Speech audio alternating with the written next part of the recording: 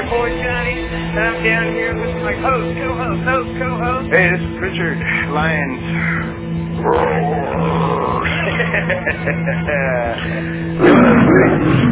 Right on, you know.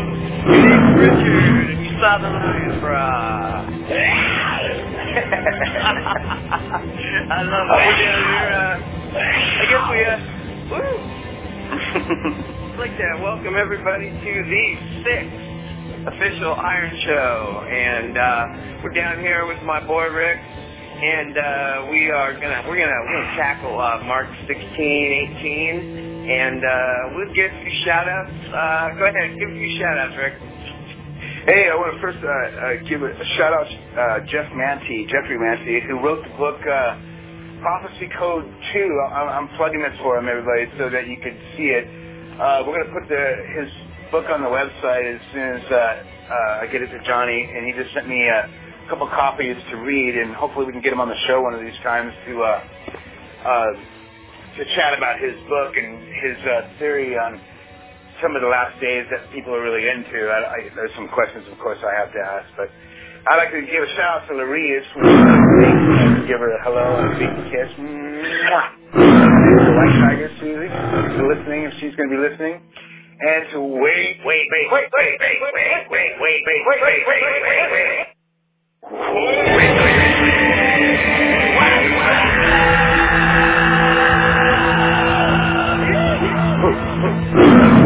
everybody that's at the World of Prophecy Forum, which is, to everyone there that are listening and supporting and praying for us, thank you very much. And to all the people that we have invited that are Christians that are coming in here and checking this wacky show out. So Johnny, and I want to say, hi to all you people. If I left anybody out, I'd like to say hello to Mid-City Christian Fellowship, Pastor Dan Wiedenhoff, and to all the worship team, and to everybody that's at the church, and that even it's going to be Fairmont Community Church, which is where we're moving to on Saturday nights at 5:30. We're going to be meeting there, and which I lead worship there. So it's the other thing I do is I play music too. And I guess to all that are listening, thank you for listening, and continue to plug us so we can actually really do this, throughout the United States and talk about the real hard things, and, because that's going to leave us pretty soon because our churches are headed toward a seeker-sensitive, and pretty soon our faith is going to be a hate crime if we don't do something about it. Anyway, go ahead, Johnny.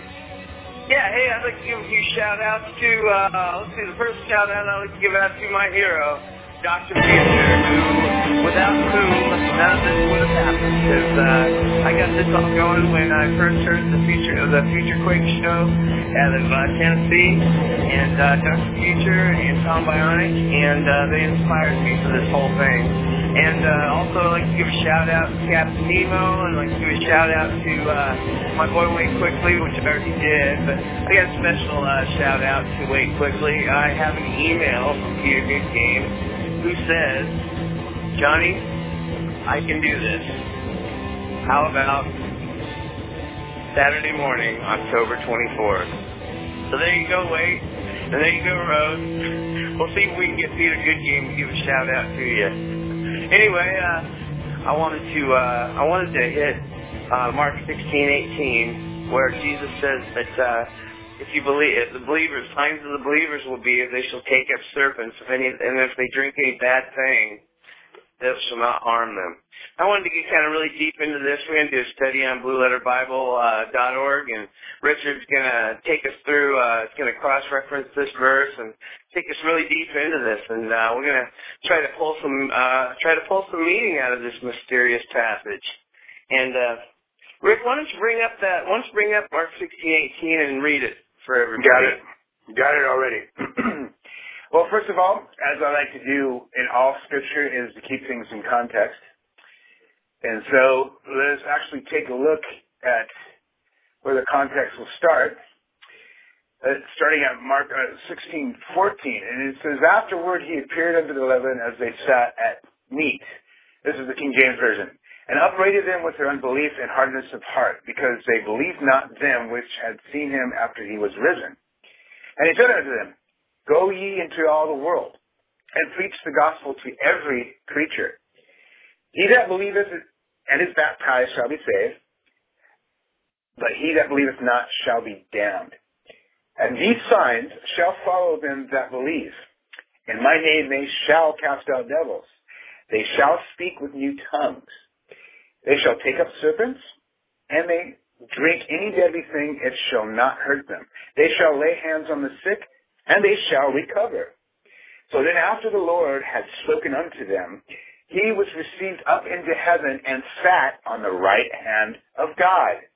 And they went forth and preached everywhere, the Lord working with them and confirming the word with signs following. Amen. This is the end of Mark 16. All right. Now we're saying we focusing on Mark 16. They shall take up serpents, and if they drink any deadly thing, it shall not harm them. So, first of all, a commentary from that's in here, Puritan guy, it is fully asserted here that the apostles of our Lord should not lose their life by poison, and there is neither record nor tradition to disprove it. But it is a worthy of remark that Muhammad, who styled himself as apostle of God, lost his life by poison. And had he been a true prophet or a true apostle of God, he would not have fallen into this snare. That's 2 Kings 4:39-41, if you want to check out that verse to what is applied to not drinking a poison. Now, we go down to like the cross-reference to Luke is, behold, I give you power to tread on serpents and scorpions and over the power of the enemy, and nothing shall by any means hurt you. So now we got the other perspective, Luke's perspective, because, he's outside, he's the doctor. So this is the other thing that Jesus added to that. So, behold, I give you power to tread on serpents. And of course, we know exactly where that is. You know where that is, Johnny? Exactly when he says, power to tread on serpents. You get that yet? No, I didn't find that out. We go back to the proto-evangel, which is Genesis 15.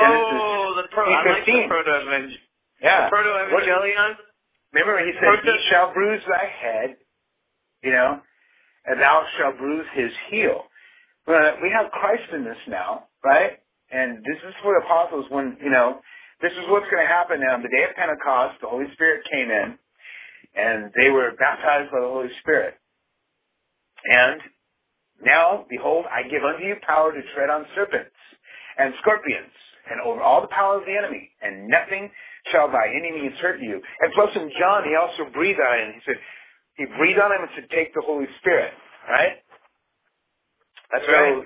That's the other thing. That's the other baptism of the Holy Spirit. There's two of them that some people do the Acts 2, but there's also one in John, so you got to put those two together. You kind of understand, because he breathed on them first, his disciples, and then when they went in the upper room, all the other disciples, probably there was a lot of them that were there, that, the eyewitnesses in the upper room, and so all of a sudden the Holy Spirit came like a rushing wind, and he went through the upper room, and now here we have this power that, and you got to remember the setting of the power, of where this power lied back then, before the Word of God was, before the New Testament and, the complete 66 books were there. This is the thing they had to do during that time frame. Not saying it's not possible that it could happen now, but that was for then, before we had the Word of God. And I've heard that argument before. That's the argument against the Pentecostal movement. Well, it's not really that, but it is the Word of God, though. Now that we have the Word of God, God does not need those, because now we have, this is the knowledge has increased in communications here. Now we have the full Word. And now we're blessed by the Spirit in teaching us through His Word, because He doesn't need to do this as much anymore. Because you got to remember that the Pharisees were always looking for a sign.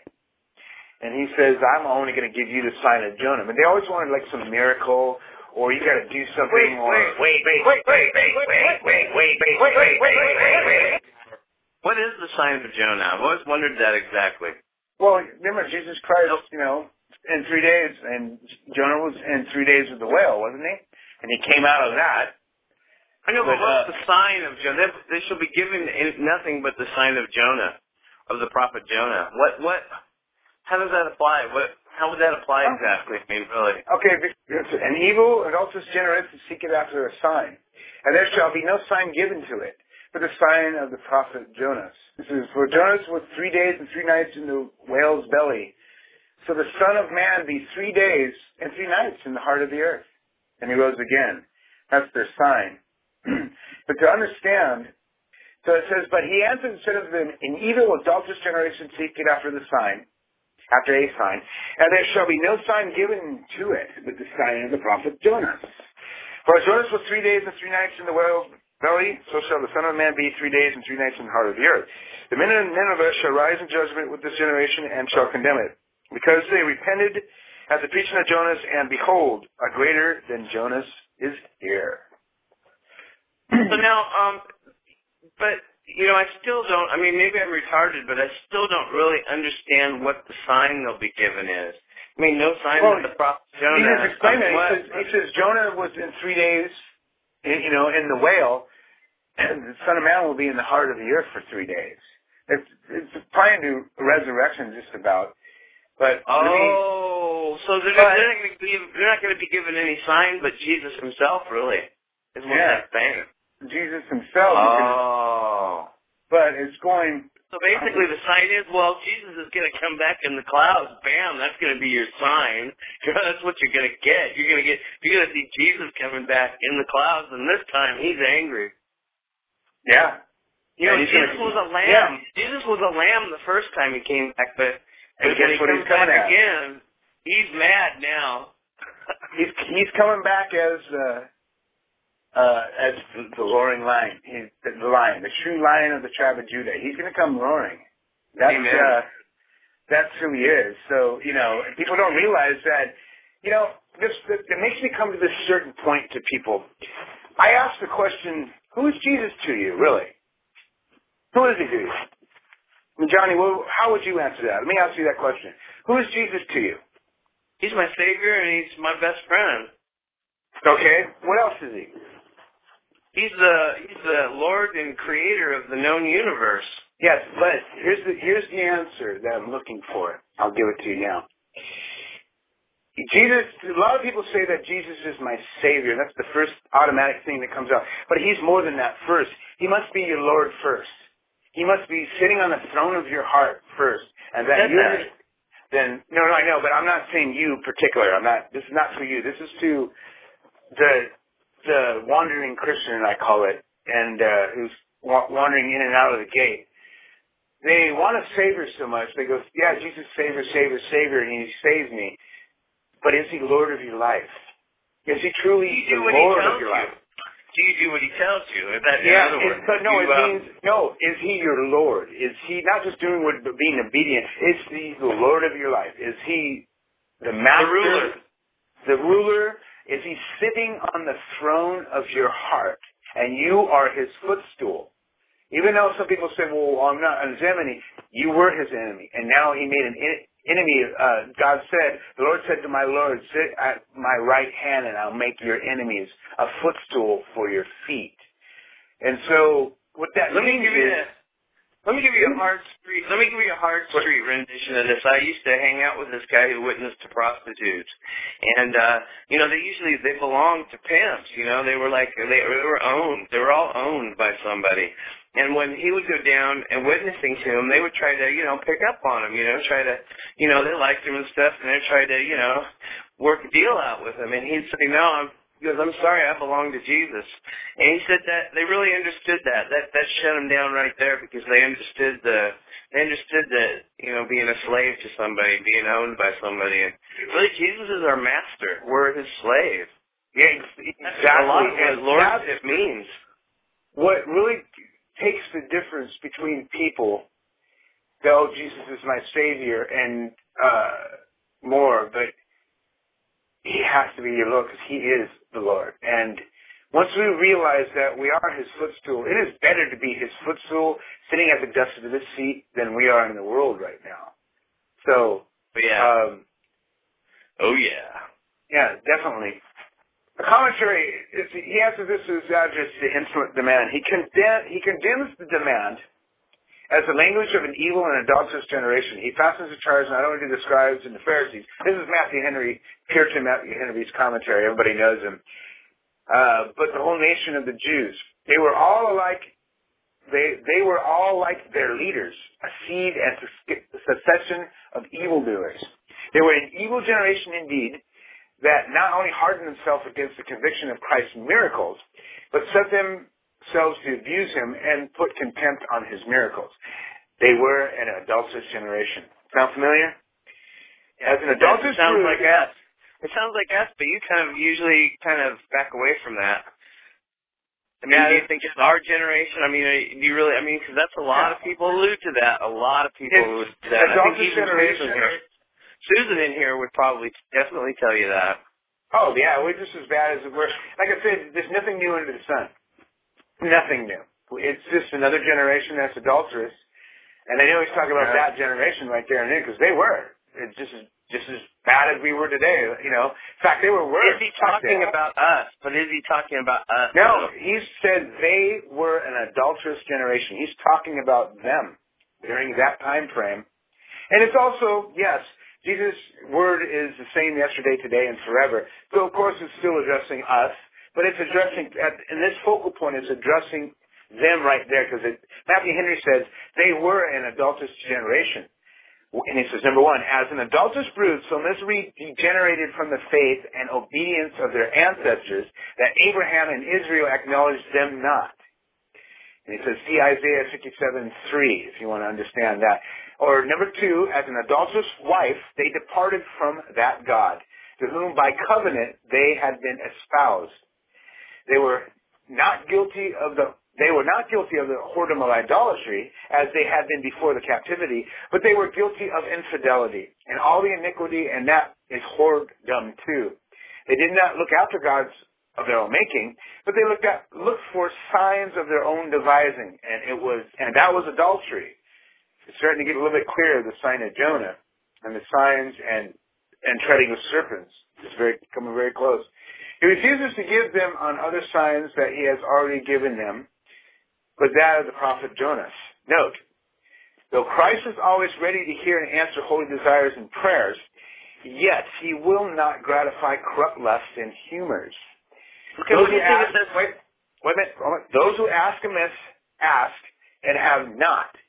Signs were granted to those who desired them for the confirmation of their faith, as to Abraham and Gideon, but were denied to those who demanded them for the excuse of their unbelief. So, that's why I wanted to finish it before you. What was your question? Well, just getting back to the lordship, Susan, she says that Lord is a bad translation, and we're not his slaves, but we're children, family, offspring, relatives. They're kinsmen. The Scripture strictly says, yes, we are children, but we are also slaves of Christ. We bow down. Every knee will bow. We do serve Christ and Christ alone. That is exactly what the Scripture clarifies. Besides being children, we are also his footstool. It guarantees that. Is my understanding. Yeah. We are his children, yes. Definitely, we hear his voice, but we are also his servants. But we are glad servants.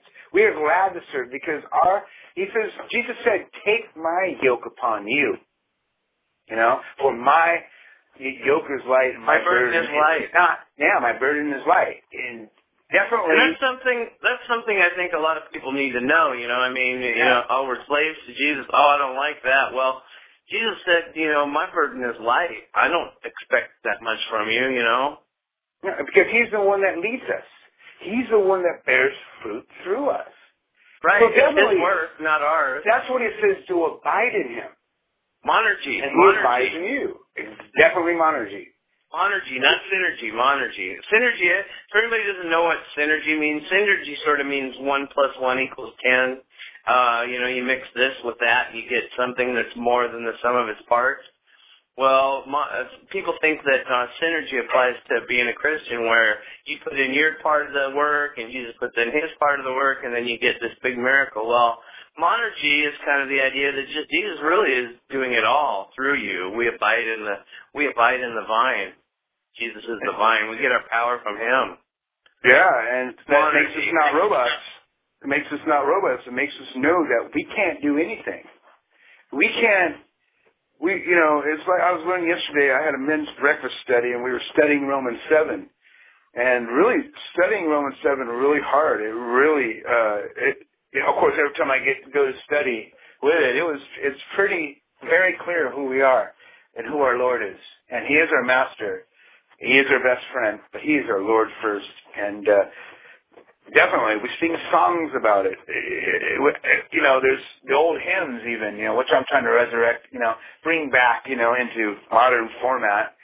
But it talks about, definitely that. But yes, agree with children, but He's also our Lord and Master before He is our Savior. When He says, "Come unto me, all ye that labor and are heavy laden, and I will give you rest.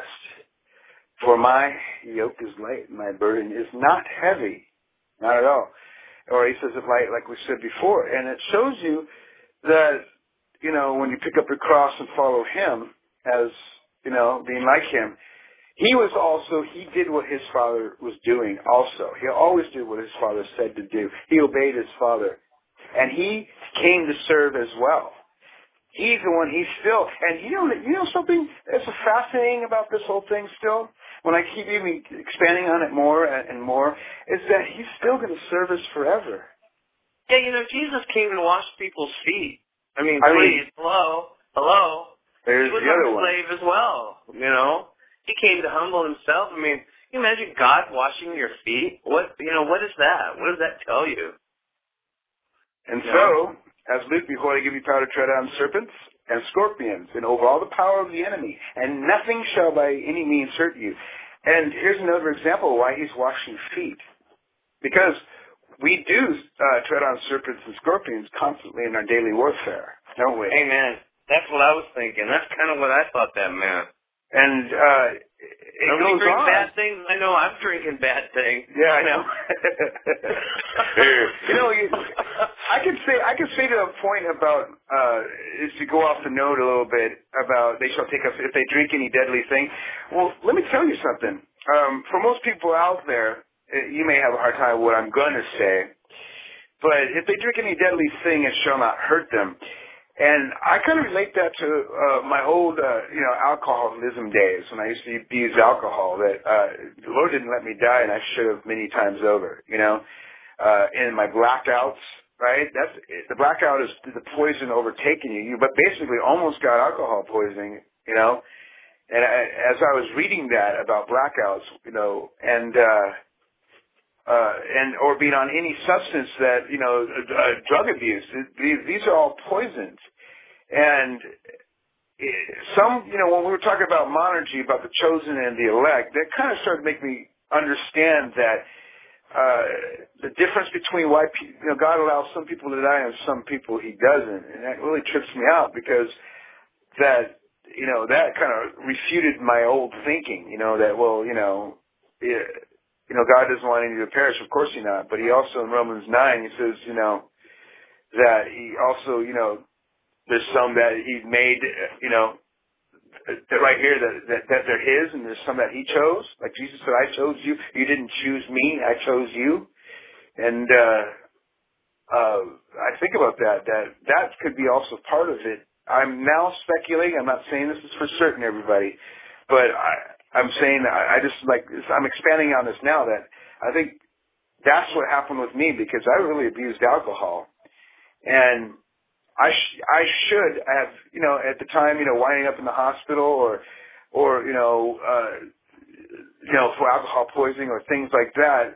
I'm surprised that God loved me so much that I'm with Him now, and He didn't let me die of alcohol poisoning, or He didn't let me die of anything else that I was putting in my body. I was still His, and I still wonder to this day that if it was when I first met Him when I was 14, that that day He called me forward, and I still had to kind of, be on the beaten path from the city of destruction, using Pilgrim Progress analogy, and having to find my way toward,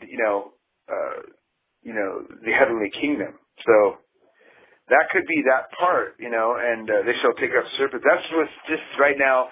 I'm saying an analogy that, I can't say it's for certain if that's what this part means, but personally, maybe the Lord's showing me this, and maybe some of you out there that have done that and God has brought you out of that there was no way I could stop this poison, I think that's kind of an unpopular view to take, but I agree with that 110%.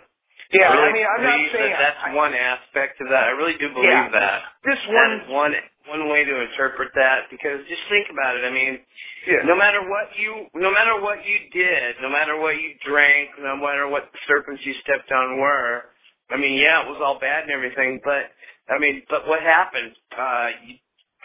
Satan wasn't able to take you out of Jesus' hands. I mean, that's that's basically what. I mean, that's it says that. I mean, that's one way to interpret that. I mean, Jesus wouldn't let you go. And what that means. I mean, one aspect of it is that, what if you did some drug? Would you turn into a Satan worshiper? No, because Jesus wouldn't let go of you. I mean, if you're really a child of God, I mean, people argue, if you're a child of God, you wouldn't do that in the first place. And, people fall, though. People fall, people backslide, and there's a lot of people, Jesus just won't let go of them. If Jesus really loves them and you really came to an understanding of Jesus in the first place, you could slip up and Jesus isn't going to let go of you. That's what that verse means to me. But now we do have people in the deep south that are usually of the Pentecostal persuasion, and they literally do, in their services, in their church services, they literally do take up snakes, get bitten by them, and drink arsenic, Drano, and all kinds of other poison, and they don't die. And some of them do die, and they conclude that they're not really saved. What do you think of that, Rick? What do you think of that? That's where I get the term snake bite Pentecostal. That's where that comes from, people. I've seen that before, and I say, first of all, the verse that comes to mind is, "Thou shalt not tempt the Lord thy God." So. Okay. That's just what comes to my heart. It's like I would never purposely, I just would never. That's not common sense. It's just, even though we go beyond common sense of miracles and stuff, but none of the apostles did that. In fact, when people are really you got to remember Simon the Sorcerer was into that kind of stuff. And what did Peter say to him? The example of these people who are taken out of context is, here's the context of part of this verse, and it's in Acts, and I'll read it to you. This is part of it. First is, when we use this verse in Mark, I'll read out the scriptures for you to look at. The first scripture is Genesis 3:15, which we already quoted before. Psalm 91:13 adds, "Thou shalt tread upon the lion and adder. The young lion and the dragon shalt thou trample under feet." But he said also on the lion. So, who knows? But we won't go out and, except for me, I'm just joking, people, because I love mountain lions. If I treaded on you, do you think Jesus would save me from you if I treaded on you? I'd probably, nah. Would I get hurt first and then Jesus would save me? Yeah, but you might hurt worse. You might not like the gas that comes out. I'm just kidding. Anyway, let's use the example. Acts chapter 28, verses 3 through 6. Here's an example of what this verse means. "And when Paul had gathered a bundle of sticks and laid them on the fire, there came a viper out of the heat and fastened onto his hand." Basically, it bit him. And this was a very poisonous snake because it was described. This was an adder. This is probably the snake that they were talking about, but they were waiting for Paul to blow up because you're just, Yeah, you pop up. And when the barbarians, I love that. I love this about King James. "And when the barbarians saw the venomous beast hang on his hand, they said among themselves, 'No doubt this man is a murderer, whom though he had escaped the sea, yet vengeance suffereth not to live.' And Paul, he shook off the beast into the fire and felt no harm. Howbeit they looked when he should have swollen or fallen down dead suddenly. But after they had looked a great while and saw no harm come to him. They changed their minds and said that he was a god. But don't take that out of context. That's just, this is what they misinterpreted that. Well, that was in King James. You want another version? Yeah, I'm sure. Yeah, that sounds good.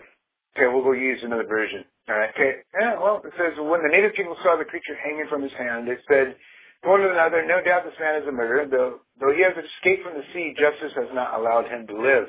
He, however, shook off the creature into the fire and suffered no harm.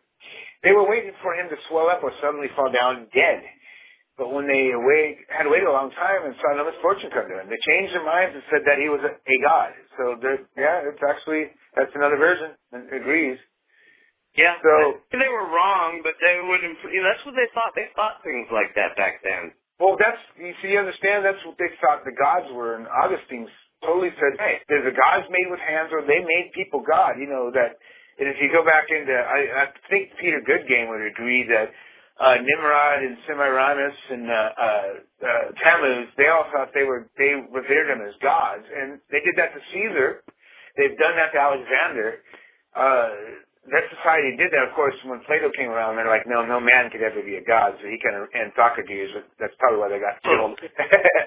But yeah. Also, another thing that happened too was that Nimrod and a lot of the other figures were actually deified later by later generations. So the deified Nimrod became all kinds of things. Yeah, that's Peter Goodgame can expound on that and just trip your mind out. He became. Some say, maybe Peter Goodgame. I've read that he became Baal. Some say he's related to Allah because of the moon symbol and. They still do Ramadan. It's all part of that stuff. The moon god is also. Peter Goodgame would say that he became Osiris. That's his premise. I mean, talk about all the other. I think each religion has. It's the same story. It's the same story. Only fit differently. No. He says that too. That every religion has basically the same story, every false religion, and it's all given a different bent, but it's all based on the deified Nimrod. I also listened to the worldly side of, that one quack of the Zeitgeist stuff, that just tries to say Christianity falls into that category, which, it doesn't, but that was still the idea. It's kind of funny that it's still the idea because it remembers that was the prophecy and that all the other ones mistook the prophecy. All those other God things mistook what, Genesis, because Genesis was around. It was on clay tablets. Oh, yeah. So, they wrote it down on stone tablets, definitely, or whatever they had. I believe that they had, more writing tools than we give them credit for.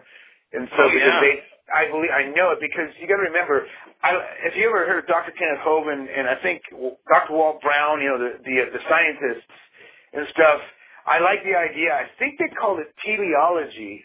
I mean, if anybody has the right word, go ahead and let me know later. I don't, unless, you're reading it. But that each in Genesis, just going off the track a little bit, has each story that was written by a different author. Like some say it's first that God wrote the first, it's Adam wrote it, definitely. In the beginning, God created it. But, they say some people believe that God wrote the first chapter when he was walking on the earth with Adam, that he wrote it down and says, okay, this is, and then after that, then it says, and then in the days of, these were the days of, Adam and his wife. It will be in the next, like in chapter 3. Then down the line, the genealogy would come up. And Noah was doing and then these were the days of Noah, but not, and they would just start talking about the genealogy. And somebody took that over. They said there was like 10 different authors of Genesis. So, it went all the way down, I think even to Abraham. And, but I thought Moses was pretty much the sole author of Genesis. No, he was. Moses. They had the tablets and stuff, so he edited, Genesis. So it was passed down. This is why I was told it was a theory, but it made more sense because of how Genesis and then in the days that it was Moses spent time with God. So either that he wrote it out, but they say Moses edited it because there's a lot of things that went on, so he got to the point. when he sat on them. That's probably why he was gone for 40 days up there in the mountains and stuff. Right. And let me add this point that I really think is really, really important, and that is that no matter what we know or have theories about who wrote this and who wrote that in the Bible, it's all written by God in the end. God was responsible. Every word, every tiny little jot and tittle. God was responsible for every word of the Bible. So it really doesn't matter who wrote what. But we do really need to understand and believe that God wrote it through them. Yeah, well, Jesus is the Word. So Jesus is the Word. And it doesn't go void. So it's just good to know history just to tell like intellects like me, and it really helped. Dr. Kenneth Hovind and his style of creation science evangelism in the really got me, like, he centered me. He made me actually really, he's like, look it up, stupid, That's another thing. People, we all have the power these days. We got the internet. We got Blue Letter Bible. Look it up. Look it up. Yeah, and just make sure that you got. I always say the credible people that I say the Puritans. I mean, if you look at the Puritans, right, and they had nothing. You could, their opinions are not. They're not really in there because, like, they would, because they wrote an agreement, and remember, they were a group of guys that would get together and challenge each other, so it was pretty good. So no error would come in, and then you go back, you guarantee that that's why the Jews was the same way. They made sure that they had the correct doctrine, and of course, when you investigate it, you will find these things out. But you gotta look. I mean, you're a Christian, and you don't want to seek the Lord, and especially and want to crave His wisdom. There's something wrong with you. You're not, just, you're turning into, you're outside the gate. I mean, man, you're sitting in the palm of Christ, and you're His footstool. You're like Mary sat at His feet. There's another example of what I was talking about earlier. Mary sat at His feet while Martha, remember the story, the parable, not the happening when Martha was fixing up the, doing all the stuff, and she, flipped out like, well, Mary's not helping me, and he just like, Jesus said, well, hey, look, she's, in the perfect place, sitting at His feet, gathering and absorbing all that He was teaching. Right? Man, I wish, that's where we need to be. That's where we need to be. Discipled by Christ. Can you even imagine that? That's why we have His Word. We're being discipled by Christ. And then we're discussing it among ourselves, like me and Johnny are doing right now. And we're really trying to take a look at the text. Like, there's even more to this text. There's tons, there's a lot of it to just this little verse that Johnny picked. And the good thing about it is for you, I'll read that one last because and he says, in 2 Kings 4:39, continuing for Mark 16:18, it says, here's scripture context, and one went out in the field to gather herbs and found a wild vine. Now this is Old Testament now, guys. And gathered thereof wild gourds, his lap full, and came and shred them into the pot of pottage, for they knew them not. So they poured out for the men to eat. And it came to pass, as they were eating the pottage, that they cried out and said, O thou, man of God, there is death in the pot. And they could not eat thereof. But he said, then bring meal and cast it into the pot. And he said, pour out for the people that they may eat. And there was no harm in the pot.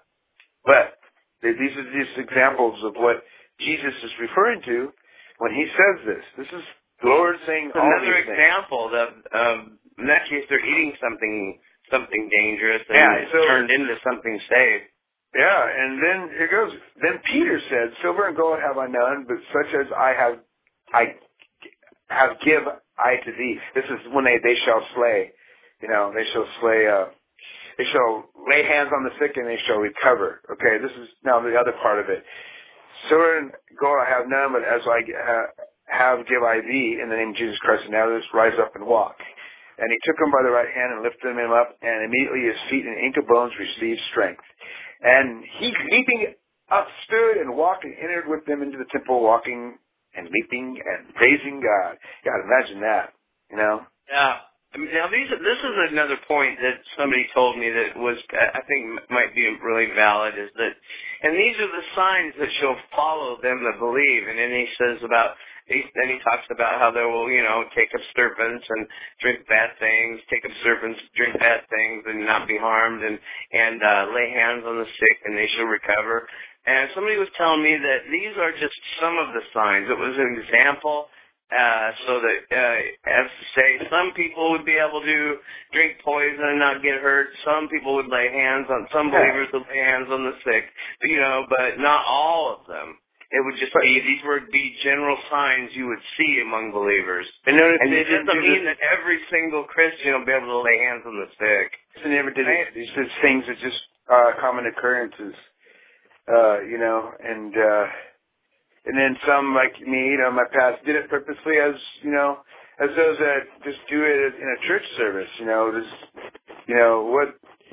just get into the Word. That's what we're there for, is the Word, man. We're there to be taught, to fellowship and to worship and to be instructed in righteousness.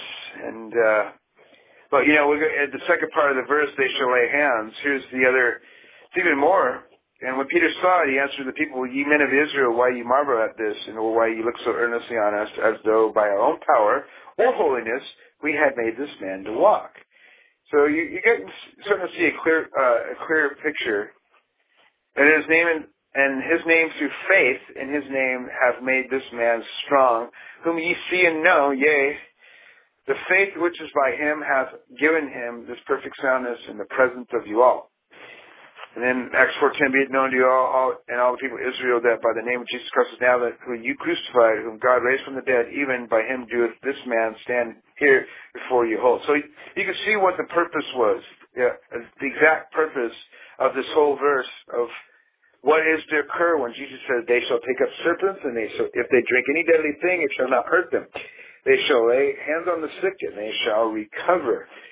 So, and you could say, some of these things are going on now for certain people, that, and some are not. Some are still stricken with, a disease, an incurable disease, and on, medications and stuff like that. Hopefully medications that don't make them, that keep them centered, but, just to battle that disease or something like that, and hopefully it's helping them. And God's not healing them right off the bat, but still, it's a temporary trial, because, of course, it's also good that it's used. It's because of the fact that it's making you, making you decrease, and you're drawing more closer to Him as in that condition. Because when Paul had the problem in his flesh, he had some kind of a thorn in his flesh, something that was really bothering him, and God told Jesus that my grace is sufficient for you. So that's something that sometimes you just have to deal with it for a while. He asked the Lord 3 times for him to take it, and look, my grace is sufficient for you. And then and like J. Vernon McGee used to say, God always answers our prayers. It's just that sometimes it's yes, and sometimes it's no, and sometimes it's wait. Exactly. Where we get the name Wade Quickly. That's Wade Quickly's whole premise for his username is that he doesn't like to wait. Yeah, that's a great example, young man. Gee, thank you, Professor Bible. Yeah, he was a wonderful man. Wonderful man. Oh yeah, we love Wade. Yeah. Ooh, we got White Tiger actually calling in here. She's here. Hello. There she is. Hey, how you guys doing? All right. That's good. What's up?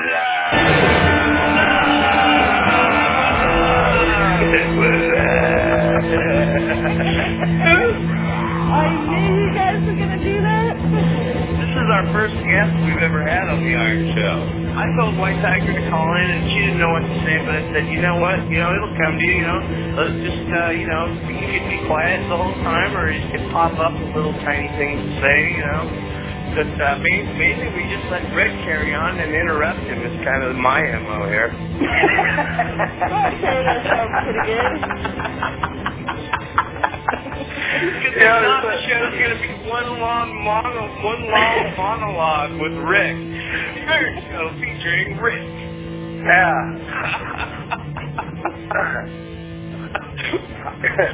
I never worry about what to say because I just be quiet and let Rick go. I just go to sleep.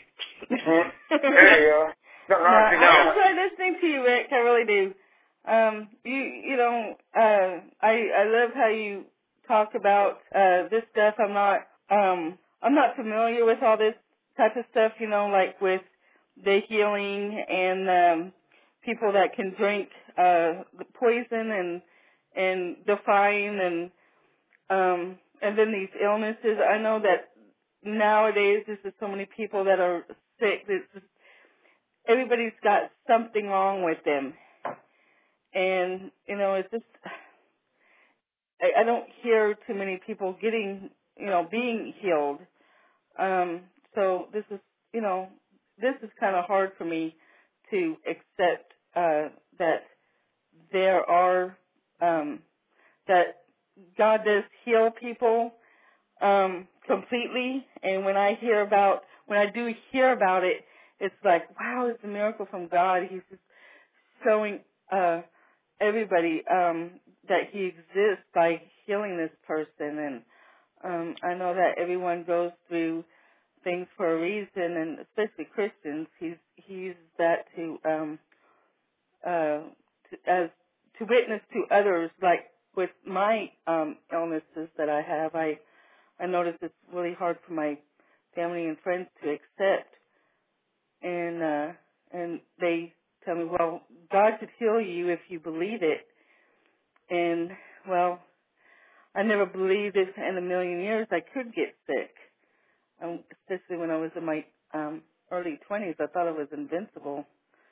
I never saw myself getting sick. And now that I'm there, it's like, okay, how did I get here at this point? And then I've prayed about it. I prayed for healing. But God has shown me that he's using my illnesses to reach out to others. As, he's using that. And it's keeping me on track. It keeps me in check with him, because I'm wondering, where would I be at in my life if I didn't have these illnesses? Because I was so hyperactive and constantly on the go and doing things, and I kind of put God to one side, and boy, God really got my attention. And so he's got me right where he wants me. Truly believe that. So his grace is sufficient for you, in other words, like Paul. I mean, it's a good example. That's a good example, Miss Suzanne. Yeah, it's perfect, because a lot of people want to do the name it and claim it thing, and thinking that, well, you're not getting hell, there might be, and people are arrogant enough to say that, well, this is probably sin you haven't, hasn't been released.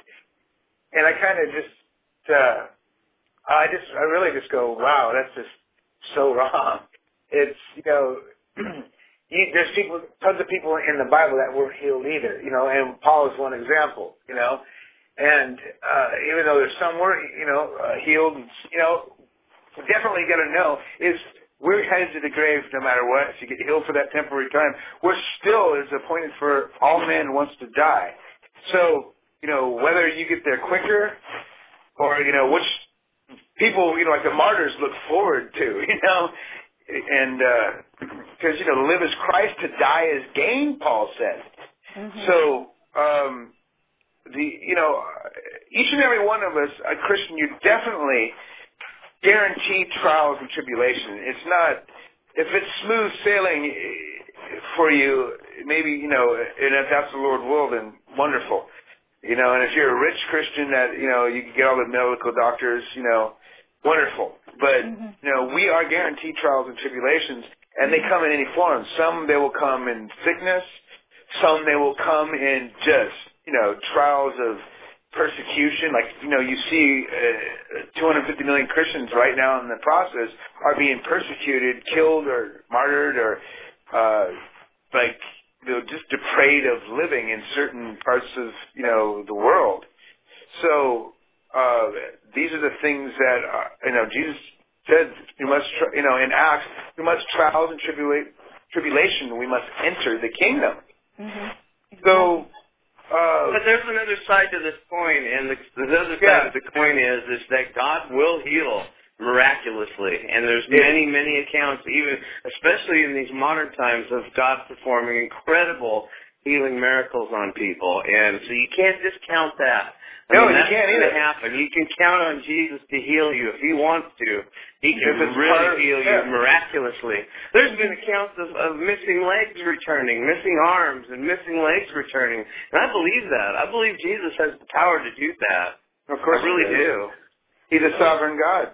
He can, sovereign God. I mean, I'm looking at it right here. So that from Acts 19:12 says, so that from His body we brought unto the sick handkerchiefs and aprons, and diseases departed from them, and the evil spirits went out of them.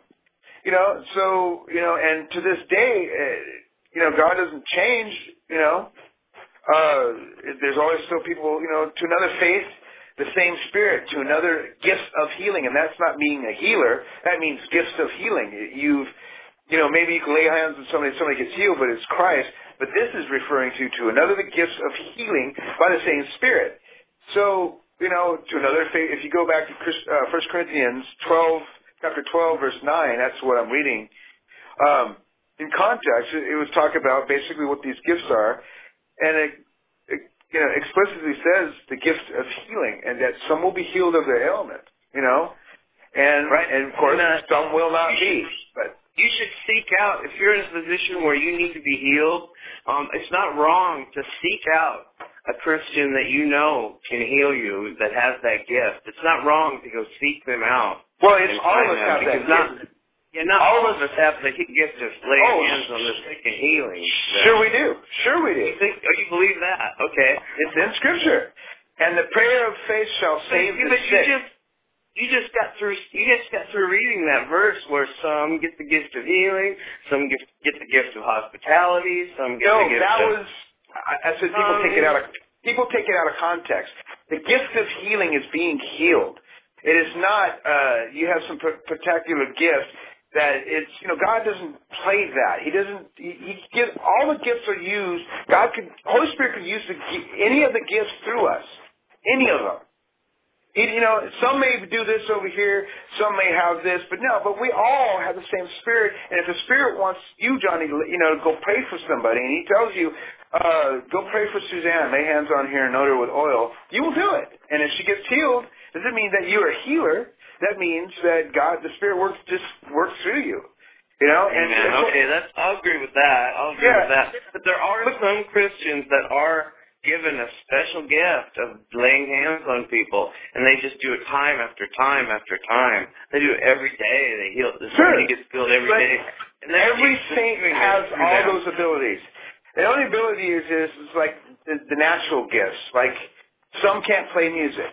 But the Spirit's gifts is not like the physical. It's definitely, like I said, these gifts, He explains them all out. So there's nobody, like I said, there's the physical. You got to separate between the physical and the spiritual. Like some will be teachers, right? And then some will be preachers, some will evangelize, some will lay hands on the sick. But I know we all, Paul did all these things. And, he did all these things. So, and all the apostles had this ability. Everywhere they went. And you or I, all these gifts, if the Holy Spirit wants to use any particular gift, even if you spoke in a different tongue, to somebody's different language, and while you're speaking English, that's another, that's speaking in tongues, the way I look at it. Because, James is like, is any sick among you, let him call for the elders of the church and let them pray over them, anointing him with oil in the name of the Lord. And the prayer, here, James 5:15, and the prayer of faith shall save the sick, and the Lord shall raise him up, and if he committed sin, they shall be forgiven. So, man, we, always just remember, when it comes to that, healing is also a gift too. The knowledge to be able to interpret, not to interpret, but to understand the Scriptures, like that's why the world can understand it, that's a gift too. That's a gift of knowledge.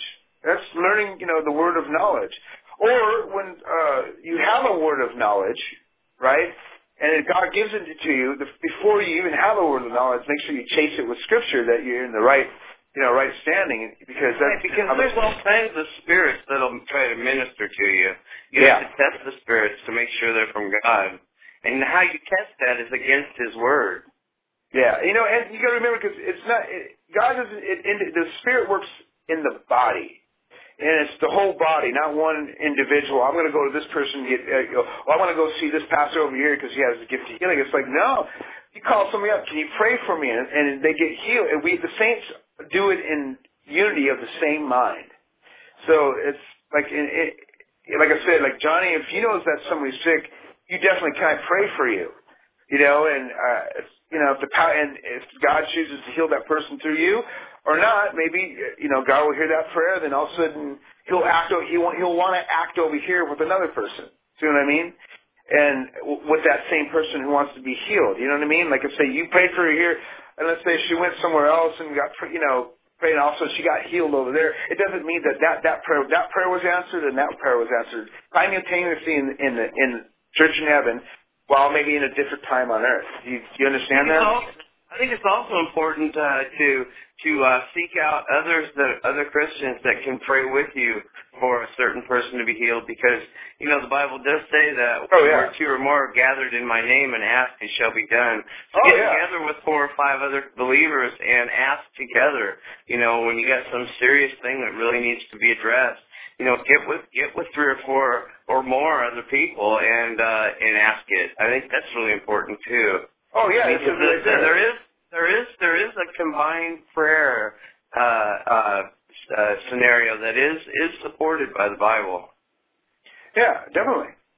And Pat Robinson and 700 Club, they do it all the time. They pray. Like I said, I'm not going to judge that program because they do have. I wouldn't know why. Unless, I don't think there's any hidden motive why he would, pray for people and people would write in and say, hey, look, I got healed. I thought, well, that's pretty cool. If they got healed and like, look, it really happened. Hopefully not, they're saying that they're deceiving people, but they're not. But some people have a hard time with that. But I just pray that people are really getting healed through the 700 Club. I hope it is to be true. You know what I mean? And me and you are believers, so how about right now we just say a real quick prayer for our blessed sister, Suzanne. Let's have you lead the prayer, Rick. Me? Okay. Father, we just ask in Jesus' name right now for Suzanne, and you know what she's going through, Lord, and you have your reasons, Lord, and of course the best reasons, and we have no understanding of it, why she's going through these ailments. But Lord, we ask that you can bring that healing on her and restore her to complete health, if that is your will, Lord, if you are willing. And Lord, we just ask that she does become healed, and that the pain and all the things that she goes through, on a daily basis, the medication and all the stuff that it is, that she goes through, Lord, that you just always never let her lose her joy as well. Even if she in pain, Lord, let her have that joy restored in full, Lord. And just, as long as that, some of these are, she has explained are, life-threatening. And, Lord, that you know what your will is on this. So, Lord, if your golden bowls, turn your way and a sweet-smelling aroma of the prayers of the saints go up, I pray that this one does, is a sweet-smelling sweet smell in your nostrils, Lord, that you answer the prayer quickly. And we ask all these things in Jesus' name. Amen. Amen. Amen. Thank you. Yeah. Thank you so much. So now we know, that all these things are possible, that healing is possible and stuff like that. But to keep in context, that we are still saints, right? And for God to do what He pleases with us as well. We are His tools. And on top of that, this life is, we should hate this life, and cling on to the hope for the next, because to live in Christ is die, to die is gain. That we must decrease, and He must increase in us. So in order for I these know. things. I hate this life because it's just a constant battle. Don't you agree, Suzanne? Yes, definitely. I really hate this life. In fact, I had to reach a point in my life back in 2003 where I just completely had given up, and I just told God, I just said, please, God, just if you let me live and survive, I'll, use me as you see fit. I'm not here for me at all. I used to think that God put me here so I could do things, and for myself and for others, but I wasn't really focused on Him using me at 100%. And God was teaching me that I wasn't put here on this earth for self-gratification. I was put here to serve Him. Amen. And He really, He dealt with me very harshly. I would, back in 2003, before I had my surgery, I would wake up in the middle of the night screaming in pain. I wanted to kill myself. There were times when I would get my medications and dump them out on the counter, and I would just want to put them all in my mouth and just end it. The only thing that stopped me was my kids. The thought that I have my kids, I cannot do that to them, and and I decided Motherly it was better for me instinct takes to over. suffer. It was just better for me to suffer. But I guarantee you, when I obeyed God and I got the surgery that I needed, that pain went away. Went away for a whole 6 months, and then it started coming back. But this is one of the things that I've been learning since then, is that God does not want me to be under any stress or worry. He doesn't want me to worry. Amen. And I've come a long ways. I was on medication for anxiety for 2 years, and in June I got off of it. I haven't had any anxiety attacks or anything like that. Praise the Lord. Mhm. If I had the same kind of anxiety I had 2 years ago, I guarantee you I would not have been able to even call into the show tonight. Oh yeah, you'd be scared to death of Rick. Rick, he scares me a little. Buddy. He's bigger than me for one thing. Stevie, we haven't met in person, so I really don't know. But some people say that I'm intimidating, so Yeah. I used to be. I'm joking around. I'm joking around with you. We're kind of wacky on this show, as you know. Suzanne's been a loyal listener. She knows we get pretty wacky. Although we see that thus far so this is what it is, and we have the examples in Scripture. Exactly how this verse applies. Mark 16, verse 18, they shall take up serpents. If they drink any deadly thing, it shall not hurt them. They shall lay hands on the sick, and they shall recover. So your cross-references are, I always instruct everybody, blueletterbible.org, and you go there, www.blueletterbible.org. You got a window, you can, if you're on the King James Version part, they have little letters up here, which is a little button, which says KCL, Music 1, or it will be an I, and you also have you have all your things here for a lexicon, fact search, word or verses. If you really don't know your scripture and you want to find, I wonder what the word Savior is, and you type in a little window there, Savior, and it will give you the cross references or what's in the scripture, and then something that applies what you're looking for.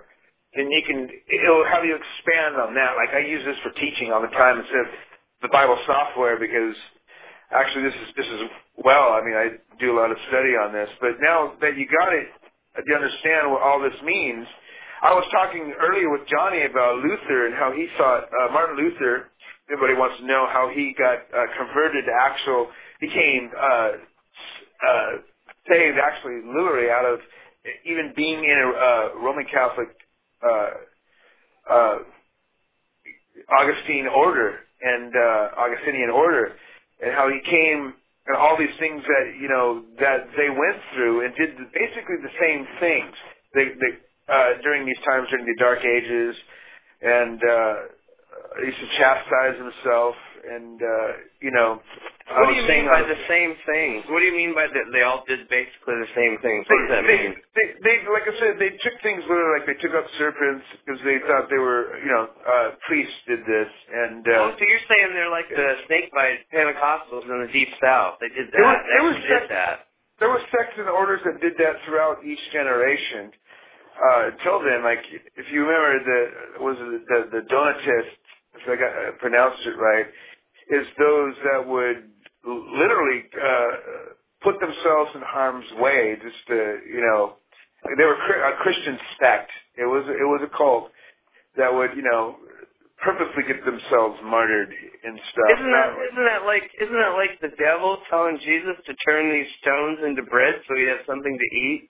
Or to jump off the cliff and have the angels save him? And Jesus said, "Thou shalt not tempt the Lord thy God." You don't put him to the test. That's not your job. And it's, and they used to chastise themselves, and they used to, this is the opposite of what this is right here, and a matter of respect. They did the other things. There's people still doing it to this day, because they're Christians, and, earning the favor, and, not really good teaching because of the fact that, look, here's the scripture. If you want to actually find out what a weird, strange verse means, if you're looking for a certain prophecy or anything, just cross-reference it. That is the simplest form to find the context of what you're looking for, and that's it. Ever since I started doing that, I got away from the rhetoric of a lot of things, that have been taught, like definitely the seeker-sensitive movement, or what, not to really... Explain rhetoric. What do you mean? Explain rhetoric. Explain rhetoric? Yeah. Let's see. What does that mean in this context of what you're talking about? How you got away from rhetoric? Rhetoric, just, how can I use this word? Let me see. Let's see if I can spell it right. Let me give you the definition of it. Because you go deep, and a lot of the simple people like me don't really understand what you're talking about. I do that sometimes. But you gotta come up to my level and look it up, actually, guys. I'm gonna drag you down to my level. I think that's more appropriate.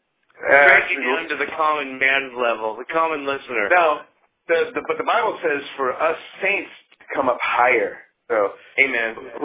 Rhetoric is one of the arts of using language as a means to persuade. Along with grammar and or logic or dialect, rhetoric is one of the three ancient arts of discourse. From ancient Greece, if you want to hear the whole story, I can go. From ancient Greece to the late 19th century, it was a central part of Western education, feeling a need to train the public speakers and writers to move audiences to action with arguments. So the very act of defining has itself been a central part of rhetoric, appearing among Aristotle's topics. The word is and then the word is Greek. And that just flew right over my head. How about you, Suzanne? But I got something I need to share with you guys. Hearing Rick talk about snake bite and it not affecting people who can heal other people, it seems like they don't ever get sick. It just kind of reminds me of the swine flu shot. The swine flu shot. Hey, Rick, are you going to get your pig flu shot? I'll let you go again, Suzanne. I just want to hear what Rick is. Rick going to get his pig flu shot. No. Okay. I don't see it really necessary to. If there's a big, huge pandemic and that's the way I'm going to die. If I do get sick, I will go see a doctor, that I trust. And, if I need the shot and I got really sick, then maybe, that will work to get better. But I'm just not going to take a mandatory shot of a dead virus.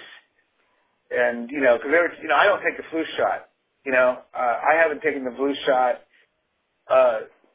or a tetanus shot, in a long time. I had a tetanus shot once, but I just, I actually, praise God, I have a healthier body than most, except for stomach problems, but that's just, and teeth problems now, but, other than that, no. Well, let me ask you guys a question. Now, isn't taking something like the swine flu shot is the same as letting a poisonous snake bite you? I mean, stop thinking about that. Because you're taking in a disease. You're actually taking in something that's harmful to your body. Well, it's kind of like if you get bit by a snake, you need the anti-venom, and it's the venom in itself. It's the venom, but they take the snake bite venom for the antidote to counteract the venom. So it does make sense when you're sick. But if you're not sick, I think, why would you need a shot? It's just like for drug addicts, why, it is sick to take drugs when you're well, So you're saying if it works, don't fix it? Usually, yeah. I mean, I don't. If you caught the disease, if you caught the flu, you're gonna take the necessary things to help you make better. Like, I believe in the herbal medicines. Some people call it holistic, but I don't like that because I just say, I don't look at the concept. I just say I'll do what's natural. I call it herbal medicine myself. Yeah, herbal medicine. There's nothing wrong with that. I like Chinese medicine. I don't believe in the Taoism of it or their Buddhist idea of it, but I actually know that, looking up the herbs itself and researching it, it works because, I eat a lot of... The Bible says the herbs are for the healing of the nations. Then there you go. And, I take garlic, when there's a flu going around, I'll just pop, a clove a day of raw garlic. Now, I don't take a pill form, and I don't mind stinking like it either because after a while, if you take it for a couple of months, the stink goes away, Wait a minute. Let me get this straight. You will actually chew up one whole clove of garlic? The whole bulb or just one of the cloves? One of the... the clove, the little clove, not the whole thing. You'll bite that bad boy and just chew that up and swallow it? Yeah, and I'll chase it with water. You're a real man. I want to be like you when I grow up. Hey, I'm Italian. I'm used to it. Garlic is very, very good for you. And, Suzanne... I'm sorry. Suzanne was just bringing up that. She made a valid point, and I brought up that point on the board, on the World of Prophecy board. I brought that point up, and the point I brought up was I'm not afraid of getting the pig flu shot because I believe in Jesus, and I believe that if I take any bad thing into my body, Jesus will protect me. I mean, maybe the swine flu is too dangerous, and the cure is worse than the disease in this case. It's a common saying. Well, there was a case. Okay, but we're supposed to treat our bodies like a temple. We're not supposed to be putting things into our bodies that are harmful. There's one thing that Suzanne hit on a note that the great Jonathan Edwards, not modern day, not the psychic dude or the guy who ran for president, from the 1700s, he was one of the greatest preachers of the Great Awakening. In fact, he was one of the ones that sparked the Great Awakening in America. While the Great Awakening is going on, this guy wrote a great sermon called Sinners in the Hands of an Angry God. I recommend it to everyone. If you don't read that, just read it. It's awesome, but very convicting too, but it's awesome. Anyway, he died of an experimental drug of a smallpox vaccine. And if he didn't take the smallpox vaccine, he wouldn't have died. And that's kind of how I kind of look like the flu. I've had the flu. I've had the Asian flu. But I just why do I want to, like I said, I just kind of said, why do I want to take something, when I'm well already, when I don't have no use of it. Maybe if I had the flu and I was laid up in bed and I needed a shot, then I can understand when it is necessary, Yeah, but then it's too late. There is no anti-venom for the flu. You got to take the preventative shot. Yeah. In order for you have to take the shot when you're healthy, or it won't do any good. Well, some people take the shot and still get sick. So that's true. And that's true. Well, they only design those flus for the 50 most popular viruses they see coming our way, and if you do one of the other ones, it's not going to help you. Yeah, and it's I'm like I said, out of it, I don't make really a conspiracy out of it, even though it is kind of odd that they're isolating all these biological warfare crap for they say it's just to I understand some of it. My father, who was a research chemist, he just said they have some of those so they can counteract stuff, but there are antivirals. Antivirals. They're hit and miss, But then there are those sickos that want to reduce, put that stuff in our population. So, like the anthrax or the guy who bombed, in Japan, that guy the blind guy who thought he was a god, And, I think our CIA and our NSA has just worked complete overtime to keep that from happening. I'm so surprised we haven't had a biological warfare attack in this country. They must just be working their tails off to prevent it from happening. A lot of those people should get a lot of credit. There's a lot of people, in the government, working night and day to keep that from happening to us, heading them off at the pass and all that. Yeah, and it's also God's hand, I believe, too. So more than all of it. And, like I said, there's also nothing new under the sun at all. So I'm very confident in that. It's nothing new under the sun. Oh, you know what they're doing over here? Yeah, they're doing this over here. There's nothing new under the sun. It's what has been done before. So, because we just, in that death cycle, the world just continues to follow the same death cycle. They're dogs that return to their vomit constantly, So, but I kind of agree with Suzanne. I don't like taking flu shots, or I don't like them.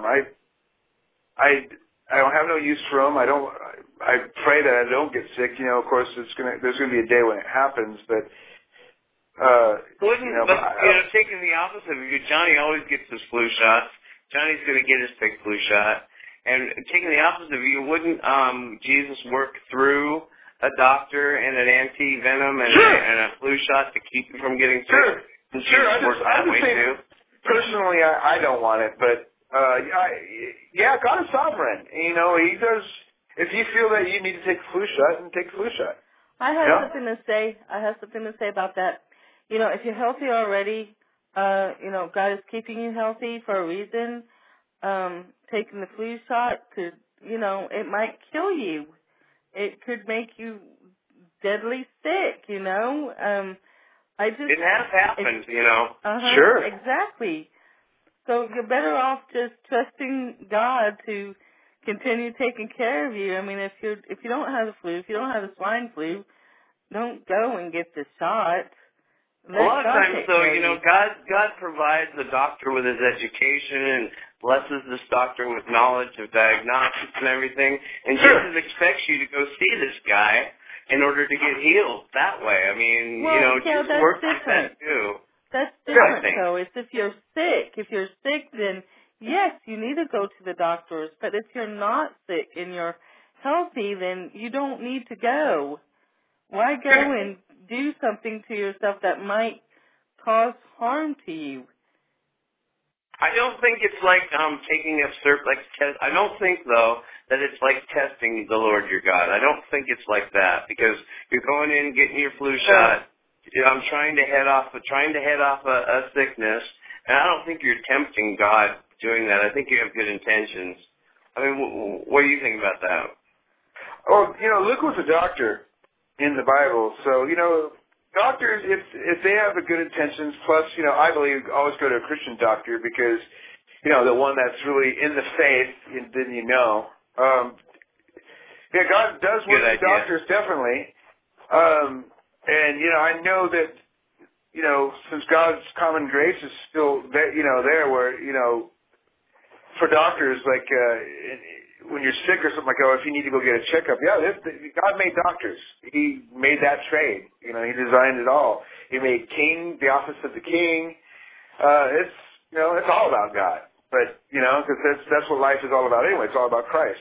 So, you know, but yeah, I can understand that, you know, like I said, if you're sick, you know, definitely you need something to counteract. You need to take, you know, medication to counteract what that is, as long as it's the right medication. You know, it's not a, you know, what some doctors are doing, because there's some bad doctors out there too. So that will that prescribe stuff that you don't need. You know, Joseph Mengele. He was a bad doctor. Yeah, and Dr. Kevorkian was. Nazi doctor? Yeah. Yeah, those doctors were. There's doctors in Russia that were cruel. There's doctors right now in China that are forcing the women to, you know, to get the tubes tied or to abort the children against their will. And they give out, you know, they got doctors that made the RU48 or whatever they call it. RU482. Yeah. RU46, yeah. I'm sorry. There's those that put LSD on the market, you know, and Dr. Timothy Leary by the chance. And, you know, but... Like the Kool-Aid acid test. Yeah. So, and on top of that, you know, I do agree that it's, me for the flu, I just don't want them to shoot. Like I said, I usually, every time I took a flu shot, I got sick. And I said, never again. Well, I always do the next day. I always get sick for half a day, one day. No, and that's why I won't put it in my body. But I've always found out that if I take the shot, I will not get the flu that winter. When everybody else is sick, I'm able to perform, you know. I'm able to bring the money home to the family. Yeah. I don't get sick, so it's just, I guess, it just, like I said, it's a personal choice. It has to be, you know, some want to take it, let them take it, you know, if that's the risk they're going to take, then, you know, and like I said, for me personally, I don't need it, you know, and I don't think you're a heathen if you take the shot, though. No. That is... No, you're not a heathen. No. Some people, just like I said, if it works for you, you know, and, I mean, God made doctors. He made the office of the doctor, and, of course, he even put one in the Bible, and Luke was a doctor. He was a Greek doctor. He took the Hippocratic Oath. So, oh, the Hippocratic Oath. We don't want to even go there. Oh, have you ever heard the history of Hippocrates? Oh, man. Yeah. That's a mess. Yeah, but you know, he was a Greek doctor, it doesn't apply to Luke. Yeah. And he did doctor. The Hippocratic Oath is basically heal others and do no harm. I mean, there's nothing wrong with taking that oath. No, that's what I mean. Like some people taking unnecessary Vicodins and unnecessary, you know, things like that. You know, doctors that are not responsible with doing with this thing. Like I said, some medications are unnecessary. Like I say, for certain people that if you have, like, you know, that have mental disorders or something like that with stuff, and you taking a pill that is because your brain is not producing enough of that chemical, then by all means, you better take it. You know, but. And I had my wife forced me to give my daughter the drug talk when she was 13. I was the one, and I said, "Why me?" You know, she goes, "Well, you know more about that stuff than I do." And I was like, "Yeah, amen to that." And I told her, you know, as far as drugs go, Marion, I said, you know, all drugs, even the illegal ones, were originally and still are in some applications actual medical drugs that you need in certain cases. I said, so there's nothing wrong with drugs as long as the doctor tells you that you need them. But taking them on your own, that's a different story. That's where you run into problems, you know, not under a doctor's care, you know. Taking Vicodin for because your toe hurts a little bit because you got an ingrown toenail. I don't know. I guess if it's really bad. You know, that's the dividing line when, you know, between drugs and drug use and drug abuse. If the doctor tells you need it and to go ahead and take it and how much to take and when to take it, that's a whole different story from you just going out and scoring it on the street. Yeah, definitely. And, you know, they got that, people are, I don't know how you feel about this, but they got that medical marijuana. I kind of laugh about that. I said, dude, you want to legalize it? West Coast, man, me and you, California, Oregon, and Washington. The whole West Coast is medical marijuana. Yeah, the West is the best. You get here, we'll smoke the rest. I see it, and I look at them. I said, so you want to smoke pot? Well, that is more cancerous than they won't. Oh no, it's not. It's more cancerous to smoke that THC, that rat poison, right? When they already have it legalized and it's called Marinol, they just have to take the poison out of it, and the rest of it doesn't work though. No, it doesn't work. They say it doesn't work. Everybody who's ever used it, they say it doesn't work. It works just fine. My aunt was on it, and she had the worst bone cancer you could ever have. And they put her on Marinol, and you know what? It made her perfect. It's just those people that says it doesn't work because they want to smoke it. They want to be high. Marinol doesn't get you high. All right? I have a question. Hey, Johnny, so if medical marijuana is legal, does that mean that you should go and get it to keep from getting cancer? Oh, that'd be nice. That'd be a good excuse, wouldn't it? I'm fucking good cancer. No, I mean, what it's in Oregon now. It's different in Washington, California, but in Oregon, you have to be dying in order to get a license to grow pot. You have to be like dying, and it's just for pain. It's for pain. You have to be really, really sick to where it doesn't matter if it's cancerous or not, because you're already dying, and it's just for pain. There's certain applications for medical marijuana where really nothing else works but for the pain except for smoking it. And I believe in that, you know. I mean, if you're already dying already, Jesus said, give strong drink to those about to die. And what he was really talking about was gall. He was talking about morphine. In my studies, that's what I've come up with. The strong drink wasn't Jack Daniels; it was gall, which was opium mixed with wine and some other stuff.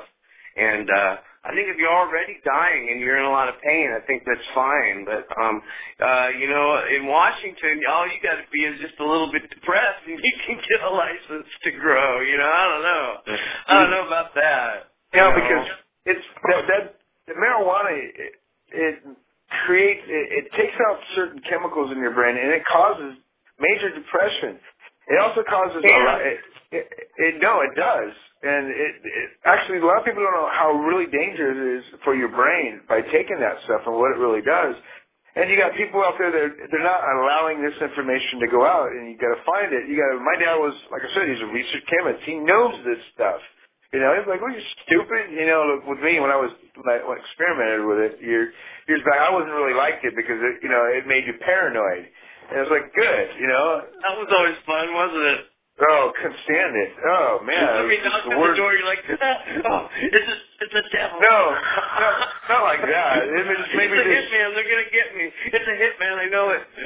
I'm going to die, man. I'm going to die. And so, hey, give me a drink, please. I need more beer. And I drink more, so I try to get rid of that high. And I don't know. It's just, like I said, it's sorcery, by the way. Anyway, and some people say that medicine is sorcery, but there's a difference between the two. Right. Wouldn't it be considered sorcery though if you take it when you don't need it? The medication. No, sorcery is really well defined in the Bible. It's the use of medication to contact spirits. It's not just the use of medication. It's the use of medication to contact the spirit world. That's sorcery. Okay. And you have to have, you have to have both. You have to have both. Out there for that too. Some people will take medication and look at flowers. That's not sorcery. The other people will take medication to get in touch with their spirit guide. That is sorcery.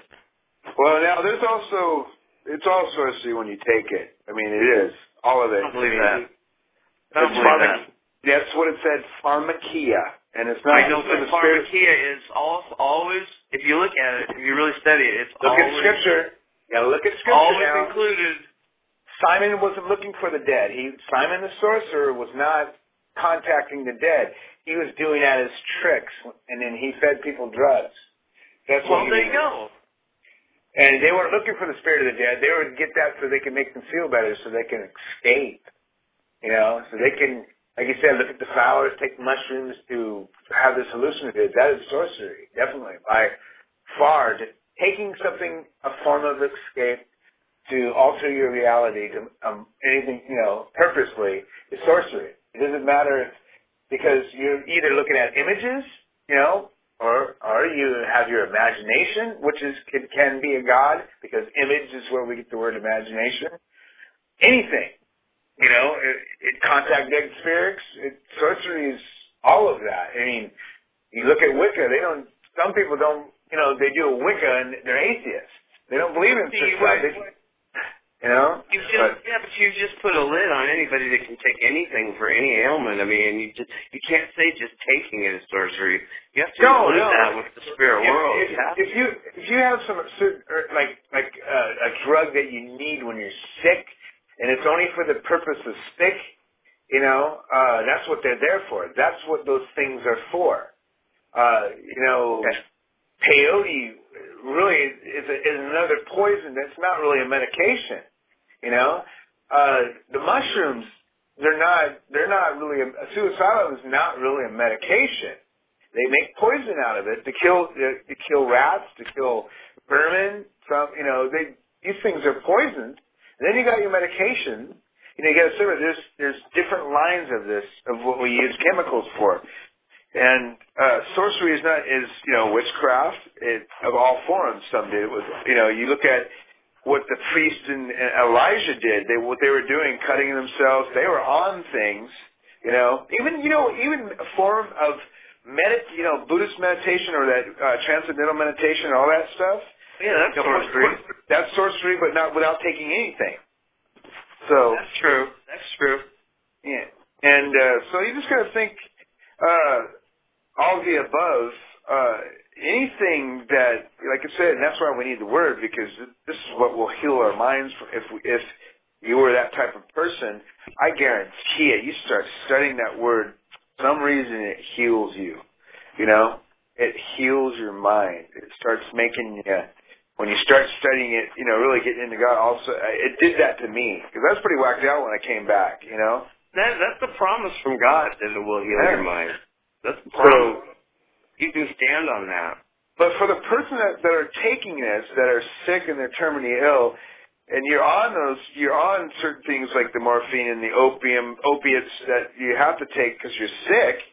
Well, there's nothing, you know, that's what it's there for, because you are sick. And that's why Jesus said, give strong drink to those about to die. Because Jesus is all about mercy, and that's a form of mercy. I mean, Jesus doesn't want you to be in horrible pain when you're dying. I mean, he doesn't want that for you. No, and he knows exactly what that was for. They gave him the sour wine too, didn't they? Yeah. Whatever was in that, he was like, oh, okay, that's it. You know, his tongue swelled up, you know, and he's like, okay, you know, into the hands I commit my spirit, you know, whatever, how he did it. But it swelled up his tongue, and that was it. So. I want to take a total detour, because me and my wife were talking about this. And when you say there's nothing new under the sun, I always, you know, I'm way over in the sci-fi camp. I've always been a believer that iPods and Chevys weren't even new. And we were talking about Moses and how his staff. God told him to throw it down, and it turned into a snake and devoured the